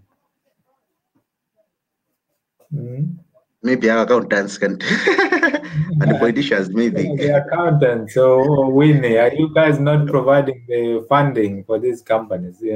Because if you can provide a conducive environment, I'll come tomorrow with a few companies, me and Brenda, who start providing broadband for one. We'll call it BrendaComs. BrendaComs bundles is what you want. We bring internet for 1 kwacha for 20 gig or something. Yeah, but let me add a comment to this. I'm always really curious as to how the companies, telecoms companies, I pick on MTN and Airtel. They're the two. I know previously we've had some, and I've actually worked with those old companies in a different life, or sort of related to Vodacom and so on and so forth. So in the UK, the government auctions off bandwidth. So when new technology is coming off, whether it's, let's use 4G as an example, that's the one that's maturing and coming to the end. When 4G technology was maturing and getting to the point that it was ready for use to go out into the market, so you needed the handsets to be ready, you needed the networks to be ready, and the infrastructure to be ready as well. The government auctioned off the bandwidth, and there's four main players: Vodafone, O2, and 3 Network. So they all bid on this, but what they do is they bid for exclusivity for a period of 6 months. The government doesn't allow them to have more than 6 months. So for 6 months, they have a monopoly on that new technology, right? So it always coincides with the best iPhone, latest iPhone coming out. It's going to be 4G capable, and the only time you can get the super fast broadband is with one company. In this case, it was EE. I don't know if Alex remembers it very well. It was 4G. They had all the adverts. They had all the biggest names, and the marketing was incredible. And all everybody did for 6 months was buy EE 4G SIMs. In the meantime, the other players had to wait. At the end of that 6 months, the marketplace was open. I'm always really curious to understand how that kind of setup is set up in Malawi, because at the end of 6 months, the other players come in and undercut. They can do it cheaper. They've not had to invest in overbidding for that bandwidth that they bid for in the first place. So I think it's once we start to understand how these technologies work, it's all a bit mumbo jumbo. Well, no, actually it's not. They've got to get the frequencies. They've got to have them signed off by somebody. And that should be general information. That should be information somebody like me can pick up and learn, so that it's not too mysterious. It's not mythical. So my take on it is that it's all done under hush-hush. Somebody touched on it. I'm not saying anybody changed money in this particular setups, but the system is open to abuse. It's open to people to turn a blind eye. And that once they're set up, that 6-month period isn't necessarily 6 months. It's now 12 months or 5 years. Now, if you stifle competition within the law, because the lawmakers have not understood what the implications are, or they've not been challenged, or they've not been given the opportunity to say, right, guys, we're going to do this. We want a consultation. What do you think? And remember that guy in Chitipa? He's been studying, he's been looking in, and he's going to go in and he's going to submit his consultation. And the likes of Peter, the likes of Winnie and Kambani, they sit on these panels doing that consultation and going, actually, 5 years sounds great, but it's short-sighted, because in 5 years' time, nobody else would have had a time to enter the marketplace, to challenge the pricing structure, to go in and white label the services. Alex, you said there's lots of providers in this country. There's Tier 1, which is the big four. They own the infrastructure. Then you've got Tier 2, who sell those services. Then I can go off and create BrendaComs and sell you guys mobiles. I don't own a network. I don't own a handset. I don't own anything. But because the market is open, I can bulk buy data from Alex at Vodafone, and I can bulk buy minutes of international minutes. I can and then I can package them in my own bundles. So I might say to you guys, come and buy Brenda bundles. They last a lot longer because I've bought them in bulk. You know, people, we need to break it down so it's not too mysterious. It's not too, everything's a bit. Yeah, then you guys, how many times you guys hear, and even a bundle young, I topped up 10 gig yesterday and it's gone. Nobody's out to steal your 10 gig. It's how the systems work, but it's too mysterious. People don't understand that, it's all automated. There's machines and great big computers in the back working. Nobody sat there going, right, minus 5 gig of data. It's not Mpunga. It's not rice. It's not water, It's advanced, but it's not ones that we can't get our heads around. And the systems are there for us to learn from how other countries do it. We don't need to do it in a vacuum. Yeah. So on the competition side, you guys need to go and start asking people loads of questions. Say to them, here's our system, pick holes in it. Go and say to people, we think we've got a good system. Can you go and pick holes in it? Open it up, get it outside of corporate land, get it outside of our learned friends. And we all know there's geniuses out there. Otherwise, you just have people like me that just talk and talk and talk. I think Winnie wanted to say something. Winnie, are you still around? Over to you. You see? No, actually, I didn't want to say something, but I think what Brenda has said just takes us back to the importance of education and exposure and being able to understand so that we're able to compete. Because everything that she said there was basically Greek to me. I was like, what is she talking about? So it's getting that basic understanding, having the population to understand things like this is critical. We know that education is a great equalizer. If we don't have that, we're not going to progress. Yeah, that's true. That's true. So from an entrepreneurial point of view, what are the hot areas at the moment in Malawi where people are making it good and big? Yeah, KM, where are the sectors or the areas to go? Is it, I don't know, real estate or selling, equipment or services or what is it, or transport, or is it across the board? Or what are people doing these days? I think on that, okay, before I get to that, I just wanted to comment on the connectivity, the data issues that we're discussing.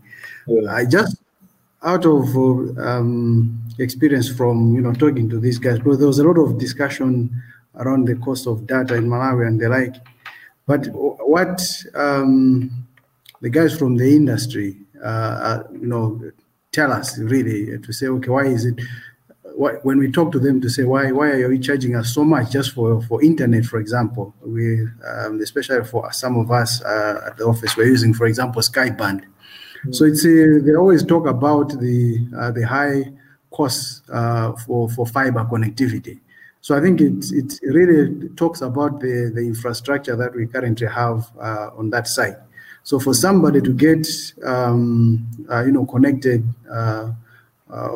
the undersea cables or whatever, that come through to us to get us connected to the internet, there's quite a high cost to that. It's not every Jim and Jack who can get into the business and say I'll start an internet company. So that could be one of the barriers. I think that the cost, the investment into the fiber networks or just access to the existing networks, I think that could be one of the areas where there may be a barrier. Just to answer your question, why, as you're thinking about bringing the internet company between yourself, Alex, and Brenda, those could be, the issues that you need to look at. They tell us, the service providers, that it's quite expensive. So so I would mention that, not really, having the numbers to back it up. I'm not really an expert in that area, but that's something that they always mention, and it seems to to make sense to them that when they build it into their pricing, they have to make sure that they're able to to get a return on whatever they have invested into that system. Yeah. So I think coming back to what we are talking about in terms of entrepreneurship, you say what sort of areas? I think what I can say initially is to say that I think what we have seen in the past few years, most of the entrepreneurs that we are talking about who have really grown very quickly, unfortunately, have been maybe entrepreneurs who are politically connected. So the hottest business that has been in the past few years, people that have really been doing, is what we have called tenderpreneur. So a tenderpreneur is really somebody who is able to win government tenders. So they're able to win government tenders not because they have got good quality products or good quality service or whatever capacity, but what they have really is the political connectivity. So I think that's an area where you find that so there may be entrepreneurs who are trying to do quite well. I think I would be wrong to suggest that everyone is in that category, but there are people who are really doing straightforward business that they have really earned because of their expertise and the like. But I think there's a sort of frustration from entrepreneurs because they are quickly overtaken by these people who are who tend to be given business on the basis of being politically connected. But in general, I think looking at maybe areas, in my view, I think the areas where there's a lot of potential. I think still on the agriculture side, there's a lot of potential that we can tap into because where we are currently operating, it's at a level where there's a lot of room for commercialization, industrialization. So there's quite a lot of potential, for growth in that sector. And I think we're also looking at, even when we're talking about energy, there are big opportunities in energy as well. Looking at the renewable sources of energy, looking at the solar power solutions. Because I wanted to add also, I think coming to the solar sector, I think that's an area where we are also seeing some growth, and largely driven by the fact that there's still a lot of people in the country who are not connected to the grid. And yes, and I think to the point that my colleagues had mentioned, Brenda talked about the issue of connectivity. There's the challenge that also comes in with the connectivity is that some of the areas where you would want people to access, such type of services or education materials, for example, power supply is also a big challenge. So I've got a direct experience. I helped to manage a certain school where we were trying to reach out to, because of this COVID situation, we're trying to reach out to parents and students to say, okay, how can we, still deliver, materials? The teachers, how can they still continue to teach their students, but using an online platform? So the first challenge was we found that data is not really a priority for most of the parents. Priority not because they just don't want to put education at the level where it should be, but it's they're not talking about just survival. I think they want to prioritize buying maize. They're talking about the basic requirements that as a family need, even to just get a computer or a laptop for a student. It's not as easy as it may seem. So even the government, I think they tried to come up with this online delivery of education, I think for some of the secondary school students. I don't think it worked. They talked about it. There was TNM who partnered them, but we have not seen the results to say that it has worked. So those could be some of the challenges that we, as a country, are currently facing. So I think to answer your question, I would think that there's still massive opportunity in the energy sector. There's a lot of opportunities for whether it's small scale or big scale provision of power to the country. There's still we are very at the moment. I think when we're talking about industrialization, there's still a limit as to how much ESCOM, for example, and AGENCO can provide power to to help industry and even for households. So there is an element there where maybe entrepreneurs can come in to look at the other sources of supply, and obviously on the agriculture sector as well. I think maybe I'm biased being a farmer myself, but I think we're looking at using innovations that we've talked about. So even what we are discussing on the connectivity side, there'll be opportunities where we can improve the systems that we are currently using. Yes. I know for a young, two young guys who implemented or who actually designed and implemented a system, an irrigation system, which can, actually be operated via phone. So they can run, they can, open and close the irrigation system just using a phone. So those would be, I think, the innovations that we should be, encouraging the young guys to look at. Yeah. Mm-hmm. Wow. Okay. Wow, that's very interesting. So almost looking at it from encouraging creativity from people to bring out their ideas of what they can do, but also within like a venture capital infrastructure, whereby for those people who can bring maybe funding and encourage those guys to come up with their ideas and then support and fund them. So, but again, the political and the economic and legal and the tax framework has to be conducive to those kind of things, because these are the things for me.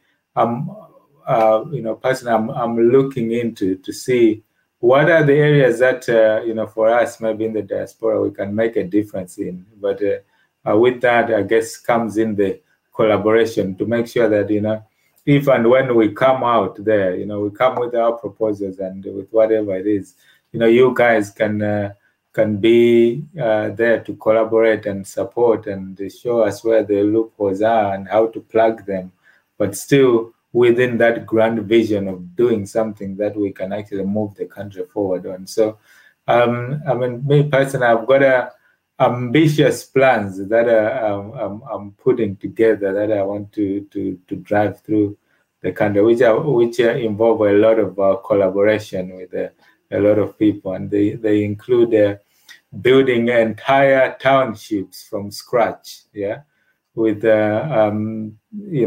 everything. If you look at building a township, that involves having schools there, having transport, shopping centers, residential provision, but at a grand scale, to an extent that you are incorporating, like we are saying, technologies and recycling, so that they can actually become self-sustainable. So that will involve a lot of planning and collaboration. But within the understanding that there are people who understand these things, they are encouraging innovation and encouraging things. That's the extent whereby when we come and bring these ideas, we should make it conducive. We'll provide the support where there's, as I said, loopholes in doing this. We'll try and close them together. But the patience and the leadership and everything else that we can carry and we can bring it forward. But we'll be looking for you guys there to make it that conducive. Then you get that contribution from the diaspora or people who are outside, who the encouragement is for, come back and do stuff here and help your country and all of that. But where people get stuck, is where they come and do that and they see themselves, their lifestyle or whatever, go down because they can't move things forward. Like we've discussed with the education, the system has collapsed over years. So no one wants to see their progression, go down over years. Everyone is looking to improve. But the way you can improve is when you have that collaboration and that support, then you can see you're moving forward. Otherwise, people just stay here. Brenda, that's why he just stays in Nottingham. She's not coming back to Malawi, The way she was complaining, all the things she faced when she was in Malawi, and was it the conclusion that no more, you're not going back, Brenda? What was the conclusion? But this is your time to go back and get all this pain. I wanted to come back to Malawi. I've always wanted to come back. The issues have been, and this is a very political thing, is that Malawi is one of a handful of countries that would not allow or permit me to have dual citizenship. And the strength of feeling in the general population that because you have taken up citizenship of another country for whatever reason, it could be love, it could be opportunities that came up, it could be whatever. It's my right as a human to take up citizenship elsewhere. And the pure feeling that, I am less than Malawian purely because I'm also a citizen of another country, and the barriers that were put up against that, it's really off-putting. Malawi is happy to take money from South Africans who have they don't care about Malawi. They don't even care to treat Malawians well. I mean, how many times have you gone to the resort that's owned by a South African? You're treated like trash. But yeah, I've always wanted to come back. If the time is right, the opportunity is there, I'll come back to Malawi, and make some noise. And then if people start chasing me with sticks and stones, I'll run back. But it's not been very conducive for a lot of very brilliant people to come back. We have lost a big chunk of, not me. I'm not saying I'm brilliant. I know a lot of very, very brilliant engineers, software people that are doing amazing things in their fields in foreign lands. That, on paper, Winnie said, people have these discussions all the time with their families. Once you have children, what are we going to do? Where's their future going to lie? What's the best thing we can do for their future? Where are we going to get the most, give them the best for their potential? And I'm sorry, I had to make that decision to say that staying in the UK is the best thing for me and my family at this moment in time. However, if the opportunities were actually, you could mitigate some of that by going home and doing X, Y, and Z, and it was easy enough because I'm a citizen of both and not a foreigner, then that would come 2-3 years, contribute what I can, and then come back. But it's all or nothing. The system has been, you're either here with us suffering and going through what we're going through, or you're not. And the ability to see beyond when I was at Ibeda, it was really astounding. It was really, present company accepted, of course, but you give people a choice to make, and they will make that choice. And unfortunately, Malawi doesn't always win. Yeah, cool. I think the challenge that I have taken up is to really embrace this technology thing, because like we have been talking here now, it's just as well, maybe not as good, but we are collaborating. We are here, you guys are in Malawi, we are collaborating. We can make decisions here. We can make our plans and visions and things that we want to build. And we can be either on a weekly or monthly basis, be talking to each other, briefing each other, and getting things done on the ground and collaborating at this scale using technology. Yeah. So I'm gonna be challenging you guys about this, because we can do a lot of stuff. So I've got a grand ideas that I'm working on, and you guys will get to see them at the right times, and hopefully you get on board. But this is our time. Like we say, we are in the 40s now, and the leadership position that we talk about should be taken up by ourselves. Yeah. So I see Brenda is gonna become Minister of Technology in Malawi or something like that. So well and good. So we'll be looking forward to that. But I think we should really embrace this technology and moving the country forward and doing something about it. So if there's going to be someone who's gonna take up a bit of role to collaborate and bring everyone in and look at help, I make sure Brenda gets on board, and myself will try and do something, even if it's something that we have a grand vision of and we are not going to complete in our generation.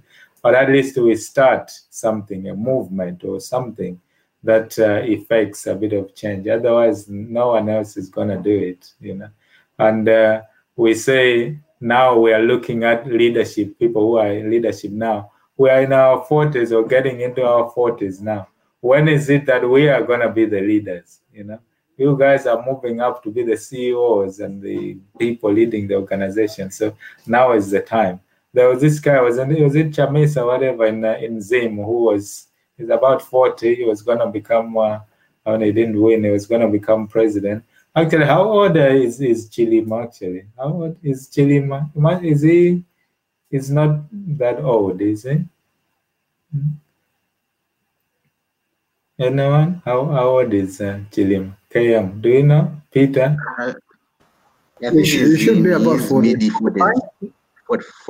Yeah, so he's in there and thereabouts, our sort of ages. So, if he's in leadership, being VP, we should be driving these either, big developments or big projects or big something.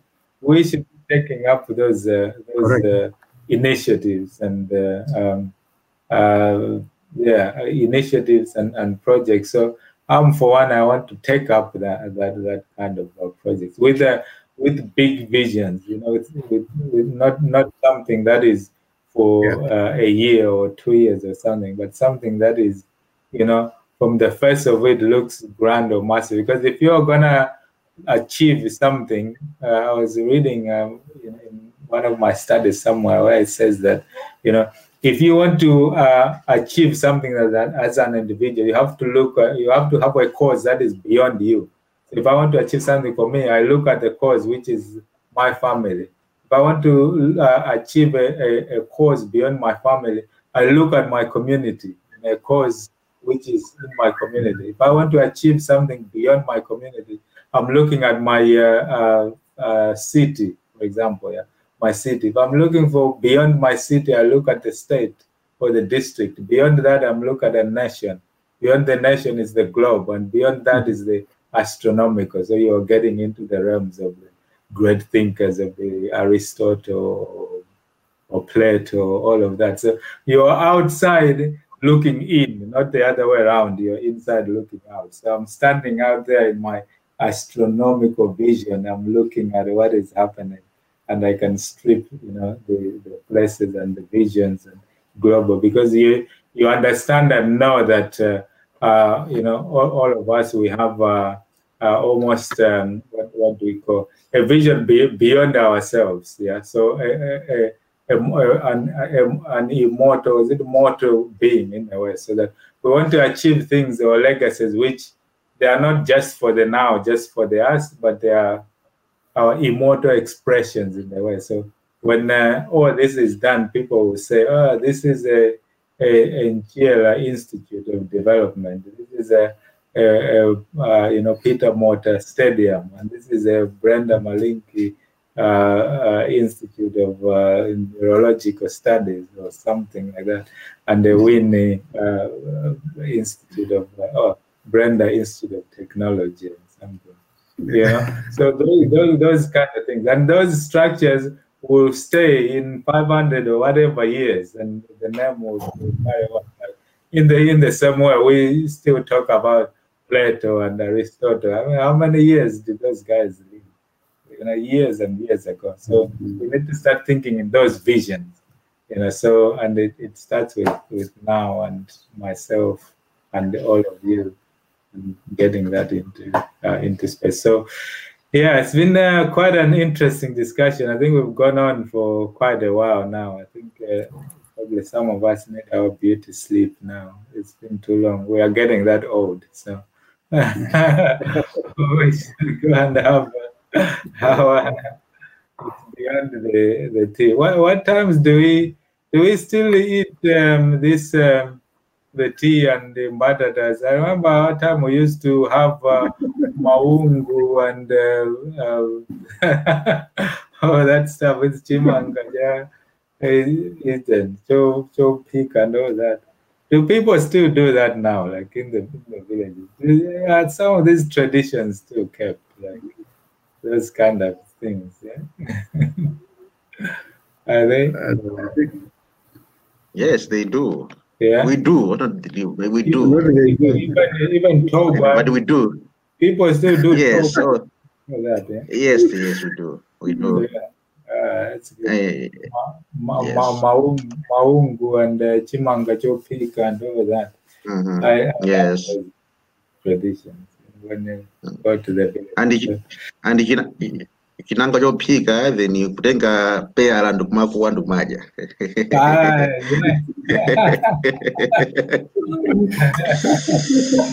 That's awesome. But I think that's one of the things that we need to actually change. When you talk about food, we spend so much time cooking.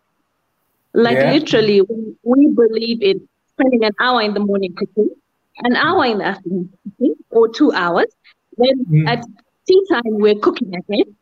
What time do we have to be productive? So this is one of the things that I always say as well, that as Malawians, we need to cut out all this and focus on being more productive. Yeah. I agree with Winnie. We don't need to cook nsima freshly every day. We don't need nsima more morning, noon, and night. Get the food on the go. You know, working lunch should be a thing. Who say no? We have talked about leadership here. So even our leaders have said it is katatu. So we can't do anything about that. He didn't say cook 3 times. He said eat 3 times. Eat 3 times. Yes. Not cook 3 times. No. Winnie is saying we shouldn't be cooking 3 times a day. That's what Winnie is saying. We must be more efficient with our time. I can't keep it. So it has to be cooked in the afternoon and cooked again in the evening. I have seen microwaves in Malawi. I've seen them. I don't new technology. Well, I guess it doesn't taste the same. Mukungo eating taste, I guess. It does. Yeah. You see the main Brenda? No, sacrifices must be made. If we are going to progress, we must sacrifice and eat nkute for the good of our nation. That's what we must do. If we can liberate 3 hours a day for productivity, that's 15 hours a week. That's practically half a working week. If I may ask you, when was the last time that you cooked in Sim? She's just talking about cooking, but she doesn't do the cooking at home. Ask me. I cook. What do you mean I don't cook? I'm a Korean mom. No, Winnie is efficient. She plans her week. She cooks one time. Everybody fends for themselves. Put in the freezer. Put in the freezer. That's it, isn't it? But I wonder, in the spirit of embracing all these technologies, isn't it possible to invent some contraption that cooks in Sima? You just press a button and 5 minutes later, you haven't seen one. I think somebody invented it, similar to a rice cooker, but everybody said, "Oh, Sima Moses." So we must. The thing is, we must understand every meal cannot be a fine dining experience. We eat for sustenance.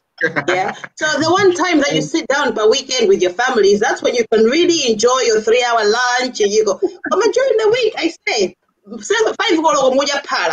I had to cook for hours and hours. The weekend, lunchtime. I can't believe my mom used to take 2-hour lunches to go. They should finish from work in Blantyre, go to Limby, collect me and my sister from school. We drive to Chileka. She'll sit down, eat lunch, and then go back to work.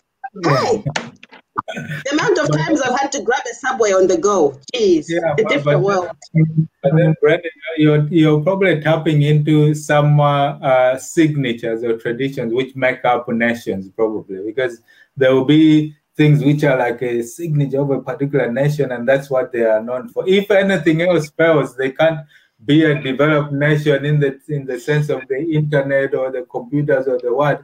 But at least they get to have an awesome meal. You know, that is the signature. But it's killing us. It's holding us back.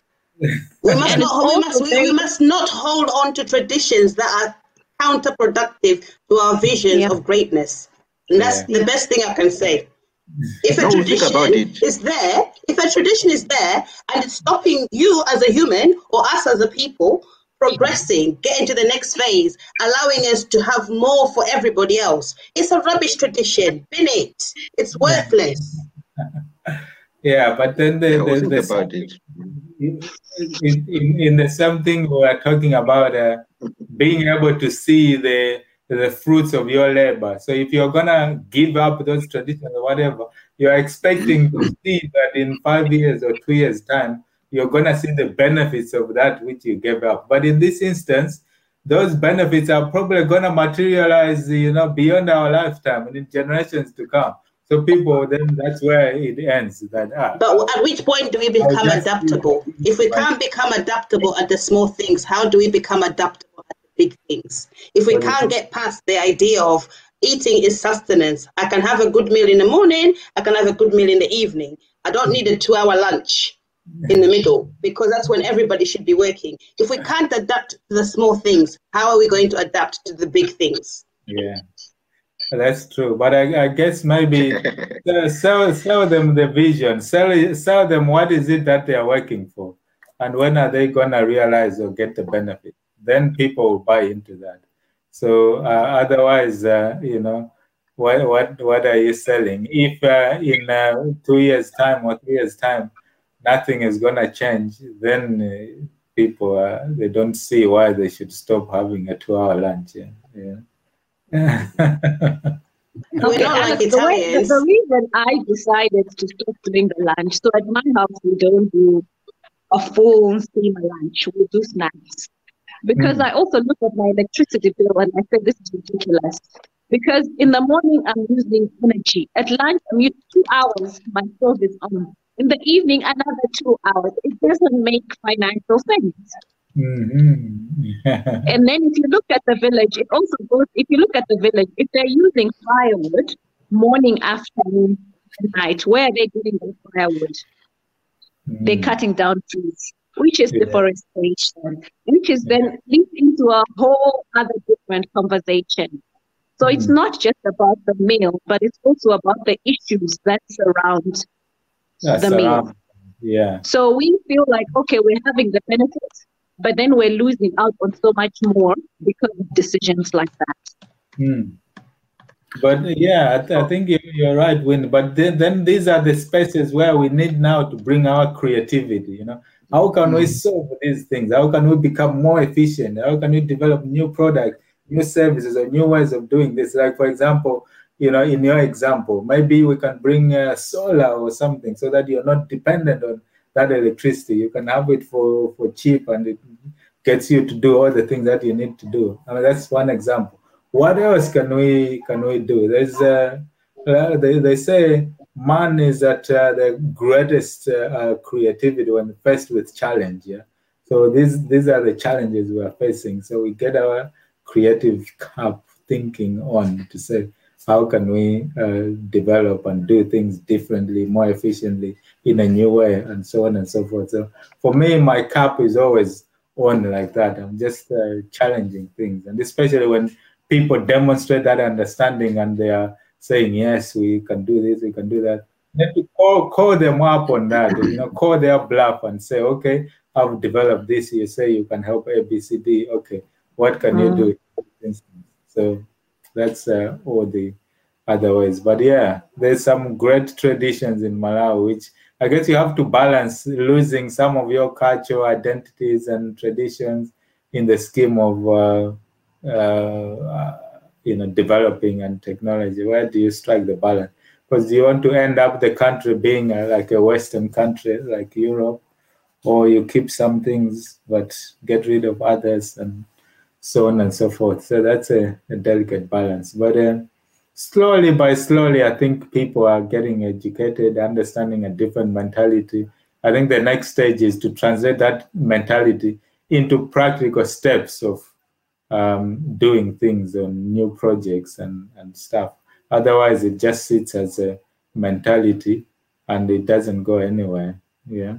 So, yeah. So it's been an awesome nearly 3 hours and talking about all things Malawi and tradition and things. So it's really been great. So thank you so much, guys, for joining into the discussions. I think we should almost have these touch points aside to the WhatsApp group, but actually get to see each other. Internet challenges on. I guess is there such thing as unlimited internet? Is there that provision in Malawi? Maybe it's expensive, but is it available at all, like you have here? So, I'm looking at no.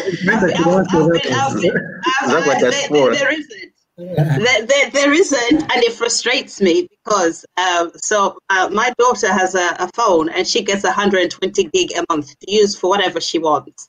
I think the most she's ever used is 18 gig in 1 month, and even then I was really shocked. And what I spend on that is £18, which is 18,000 Malawi kwacha. Malawi kwacha, give or take.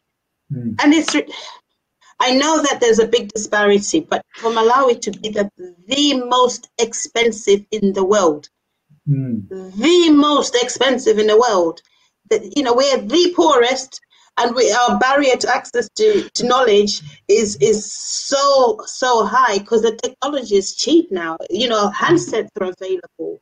The entry into that technology is cheap. It's not like my computer were extremely expensive. Not everybody had computers. With mobile technology, mobile phones, tablets, things that can connect out to the internet. The whole world's moving to the next phase now at Internet of Things. I'm working on a project that's working on data collected because there's so much data being collected. There's a whole new field for data management and looking at data and data science. That's all coming into its own. And we are limited because it's so expensive. If we talk about investments, I think I feel like, or I get the impression that when we use the word investment in Malawi, almost as if there's no return. An investment gets you a return. Where it's not just education isn't just pouring money into a black hole. It gets you a return. If we put investment in technology, if we put, I'm always shocked that the key critical infrastructure for communication within the country is outsourced to a private company. If that boss dies, somebody comes in, doesn't like the smell or the look of the country, and it pulls the plug. Who does, you get to a point where the network is saturated because they will start to limit their network to do what they like. The government needs to be actively investing in that infrastructure, more so than a road. I would argue that having broadband and internet connectivity up and down the country is more important than getting the M1 retirement. I would argue that having access for every citizen to knowledge, because Peter, you talk about let's look at real life problem. You talked about people selling, they don't understand I must display a price on my goods. That's the law. And it's only when you go out. If you have a handset, the dissemination of that information is quick. And we know Malawi takes up technology quick. How my Airtel money was picked up so quickly. My sister, my grandma in the village, they know Airtel money. So we're not slow as a country.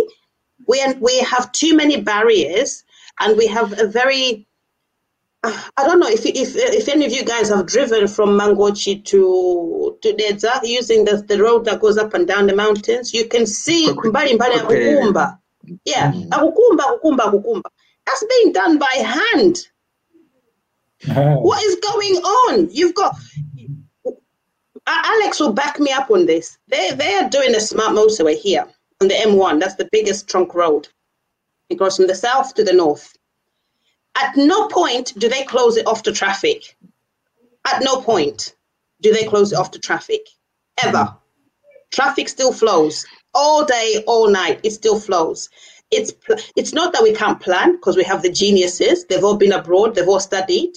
It's just that when it comes to it, to really pushing that vision forward, it's like, get some diggers out. We've all taken these big bank loans from India. Get some diggers out, give them 3 weeks, dig up that road, lay the fiber and put it down. Because the longer it takes, I don't understand why there's lacking in that final push. Like, one B is like, it wasn't the boss's idea, so I'm going to sit on it. Because if I go to Bwana Alex and say, Bwana Alex, she wants to be a boss. And, he forgets, we have a vision to deliver something. And we're accountable to somebody else. And that frustrates me. From a tech point of view, that really, really frustrates me. You guys with young kids that are having to learn online and they're talking to you about iPhones, they talk the language that you guys don't understand. If you take your kids, Alex, my kids, and Kambani and Peter's kids, put them, they will talk about stuff that we don't know. So even us, we're old news. But what do? Sorry, my guy, data is too expensive. Go and read Dim Van Sala. Dim Van Sala has a place, but in 2020 and beyond, you've got to know you've got to know what's happening on TikTok. You've got to know that's the way the world is going. TikTok will be out of fashion in a short minute. It will be something else. That will be out. By the time I said, not TikTok. There was Vine. We're being left behind unnecessarily. It's not like back in the day when we didn't have access to, when the world wasn't so global. I get really frustrated, really, really frustrated. But mostly is that the human resource is there. Hands down. Hands down, maina ina West Africa sindichula for anthu akwathu kuno muzikondi komweko akwesa abanga phokoso koma zero not like anthu Malawi, anthu Malawi, they're very, very bright, and we have the added advantage. We never go to war with anybody. We've never been to war. We have no desire for war. None. And how do we languish with South Sudan, which from its very inception was war, has remained in war? How are we comparable to that? We must do some serious soul searching. I know the Majens aren't seen, but the attitudes are that we refuse to budge on anything. And nothing. We refuse to budge. What I say to everybody, I challenge them, budge and see. If it's bad, you can always go back, but you might surprise yourself. Alex sent me a message. I can't remember exactly, but I have a version of it that I needed to get out of my comfort zone into the growth zone. Yeah. And he said, and that's what I'm talking about. We are very comfortable with where we are as a nation. We're very comfortable in our poverty. We're very comfortable in our mediocre services. We're very comfortable in our really poor mortality rate on the roads. You know, we're very comfortable, Bangos. We're very comfortable to children going to school, standard 1 to Form 4, and coming out with nothing. We're very comfortable with our children going to university, spending 4 years, and half the time they're not in class, not learning. We're very comfortable with all these geniuses being denied a future because we're comfortable. We're not pushing ourselves to go out of that discomfort zone. Actually, let me see what it's like not to eat a big lunch. You know, if I push my team to say, right, I want you here by 7 o'clock, and we're going to power through every day, and we finish early on Thursday. You have Friday, Saturday, Sunday off. Let's see what those results are.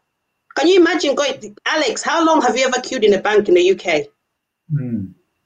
Yeah. You hardly queue in the bank. The amount of money banks spend to stop people queuing, you'll be amazed. In fact, now they've got it to a point where they don't even want you in the bank because that's wasting money. They want you. I've started a business. My bank account is on a phone, not even on a PC, on a phone. The barriers to entry are too high. They're too artificial. We're too afraid of, and I'm talking from a tech point of view. I don't understand. From a tech point of view, we've left it to the tech heads. We've left it to these people because it's all a bit, we treat it like a true science. So we're not ready to understand, you know, and there's a certain aspect of it that we'll never understand truly. I mean, we're afraid of asking those questions. Tell me, TNM, how is it? What you are saying it's expensive? Yeah, but why is it expensive? Tell me, why is it expensive? Okay, how does it work? Explain it to me in layman's terms. Don't give me the technical stuff. Explain it to me in layman's terms. How you get data from my phone out to the internet. Don't let them get away with this whole, you know, it's we have to do. Yeah, they're doing that because they're protecting their interests. They don't care about you. And you know, COVID happened and the world went into lockdown. All your schools' kids closed down.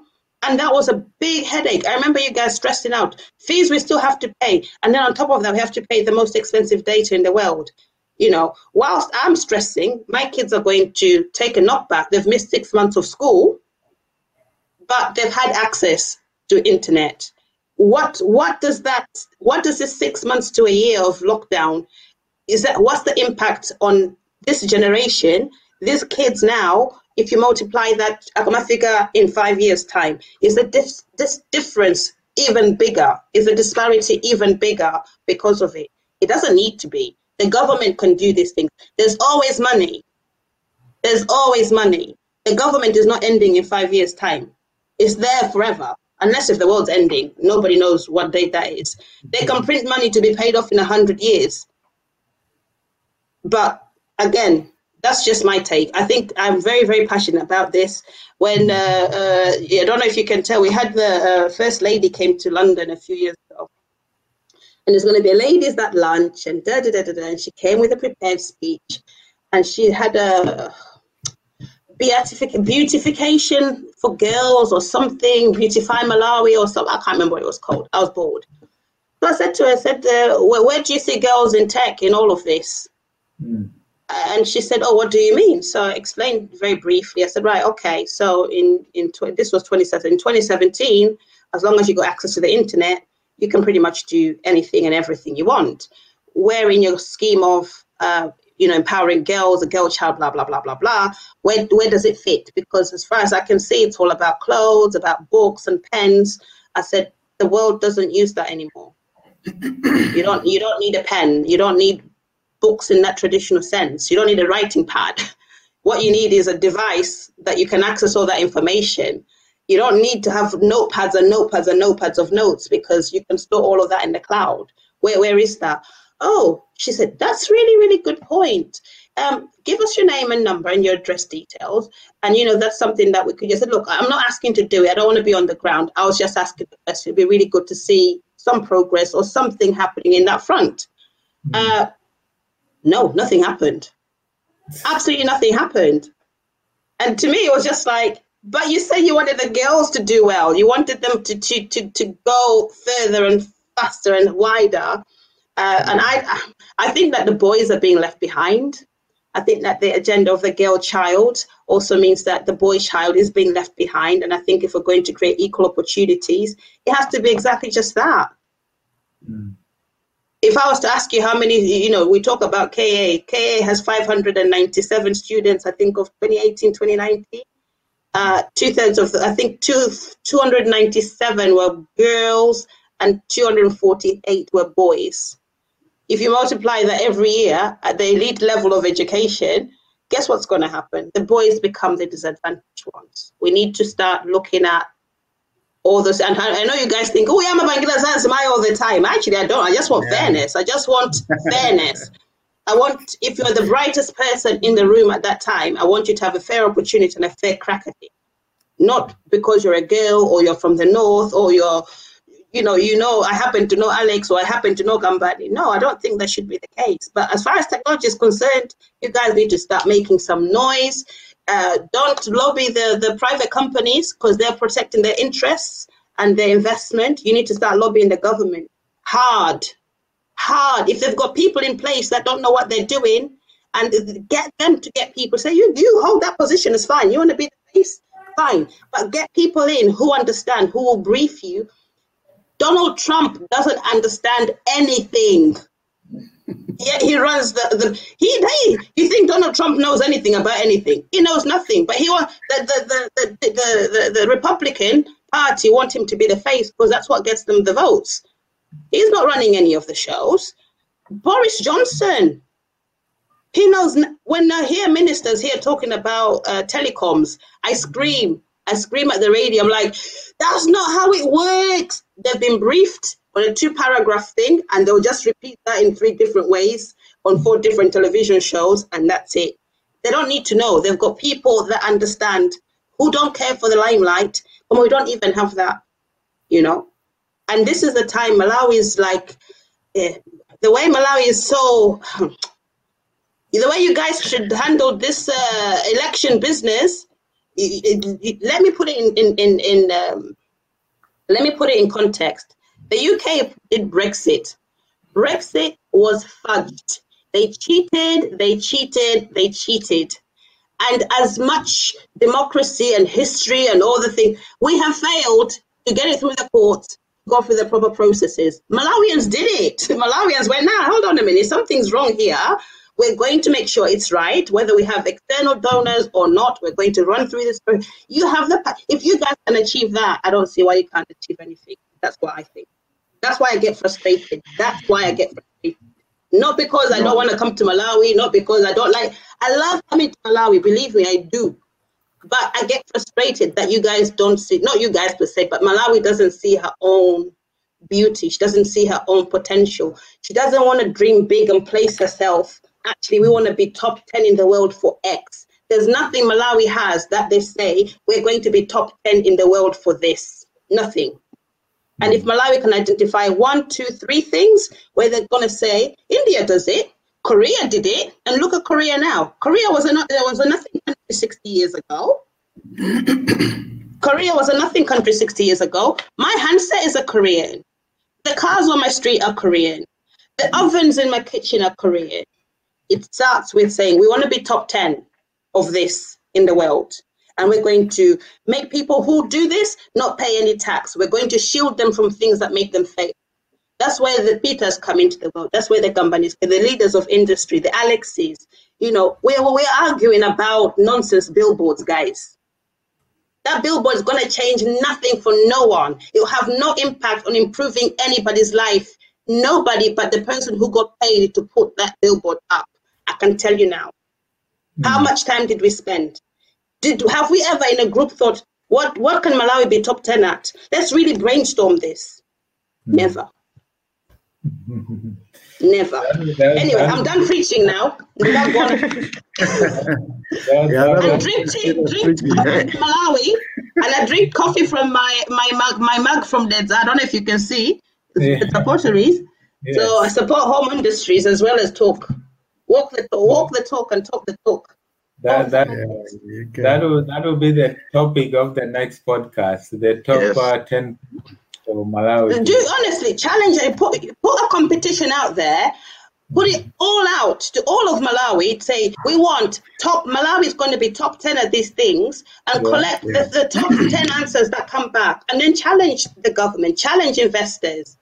Alex, you work in the city. You know how to get money out of people. Absolutely. Yeah? And you guys, you work. You know the law. Even just looking at our class alone, just our class. Mm-hmm. Never mind, Bole, never mind looking at all the other. Just look at our class. There's no reason we can't deliver on anything we want to. Absolutely. I don't know what stops us. Absolutely. So. Anyway, when that position comes, Peter, yes. Minister for speaking. Is it going to be two? Is it going to Minister for speaking? And what's the other one? Minister of Information Technology. No, speaking, Bas. Just speaking. What I speak about, who knows? Just speaking. But I think, but before you go, just Brenda, for your benefit, and I know you're very passionate about the ICT. I think one thing that we forgot to mention, I know there's a big project, what they're calling the Digital Malawi project or something like that. Mm-hmm. That is, of course, being led by the Malawi government. Yeah, so just look it up, Digital Malawi project. It's being, actually there's a K person there. It's actually, there's Zanga Pay Chimombo. I think you guys know Christopher. Christopher. Yeah, I know Chimombo. More or less like spearheading that project because it's being handled by Malawi government, the World Bank, and on the ground here, I think the ones that are really implementing this public-private partnership commission. Yeah, PPP. Yes. Wow, so I think it's a big project because I think the aim is really to bring ICT to a whole different level because they see it as, obviously ICT is an enabler in terms of sustainable development, issues that we've talked about, education, job creation, and, all those areas. So that one is quite big. So if you look it up, I think it's one of the big projects. The idea is to increase access to broadband services and link government services as well to make sure that they are accessible online and all those issues. Mm-hmm. So I think we're not completely out of it, but I think we just need to focus more to ensure that such projects are really deliver the intended objectives. Yeah. Delivery must happen. It must happen. It's a pretty big one. $72.4 million US committed. Yeah, wow, that's huge. Yeah, that's three disbursement fees. Okay, they've got the financial activity as of July 31st. Mm-hmm. Where's the totals? Disbursement. There's quite a lot of money has been disbursed on this already. See, I talk like an accountant now, you see. I think it's been around for the past maybe a year. Yeah, 2017. No, it says 2017 when it started. Yeah. Yeah. So 2018, you're right. So the first lot was September 2018.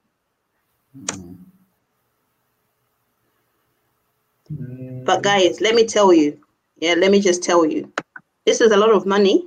Yeah, for the likes of you and me.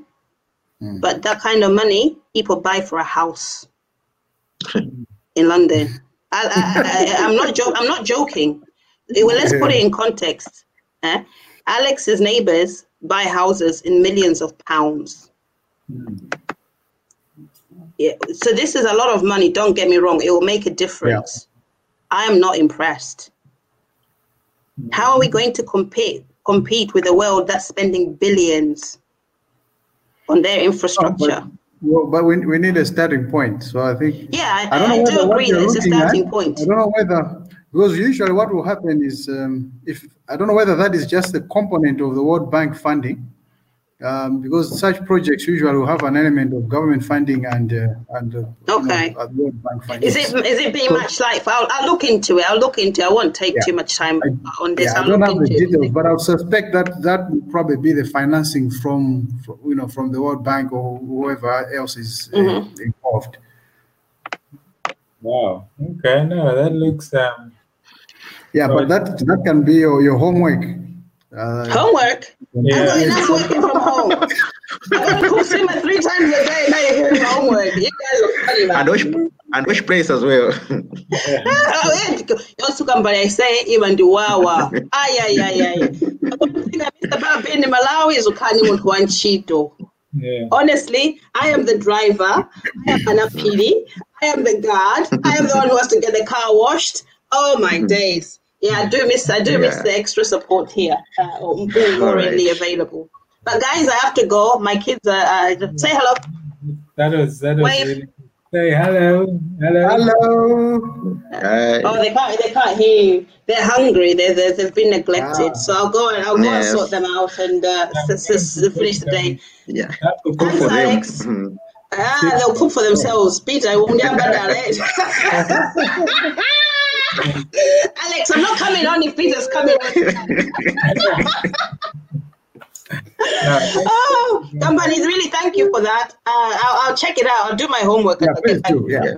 I will do. Thank you. It was really good. Thanks, Brenda. Yeah. Bye, guys. Bye-bye. Bye.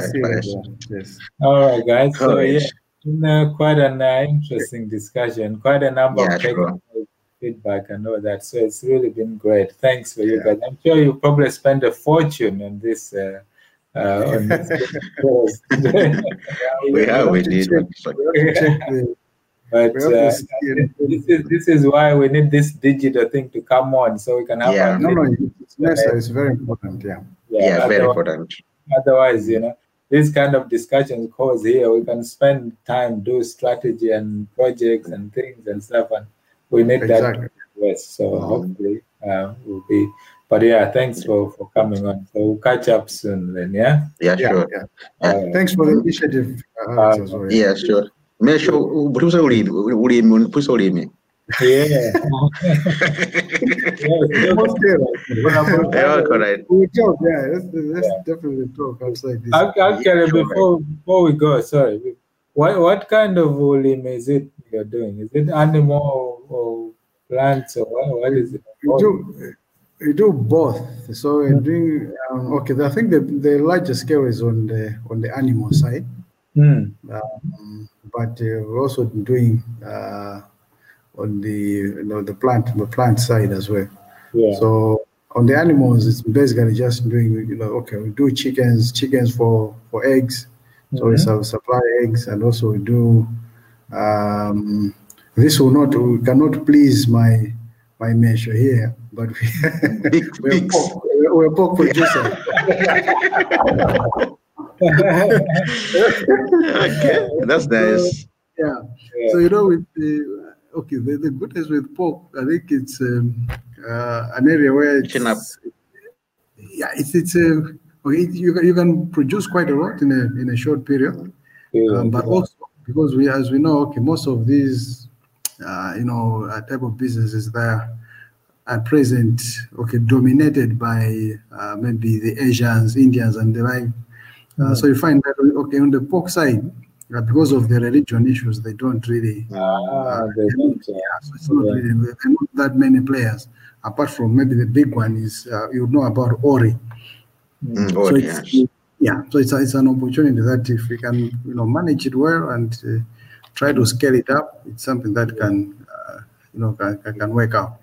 So we do a bit of goats. My wife does quite a lot on the irrigation farming, especially for vegetables and the like. But she's also doing bananas. So there's another side that we're trying to do bananas on a bigger scale. So it's just trying out a few things. Some of them work, some don't. So there's sort of even themselves out in the long term. But I think for the longer term, I think it's mostly the animal farming that we're really looking as well. Do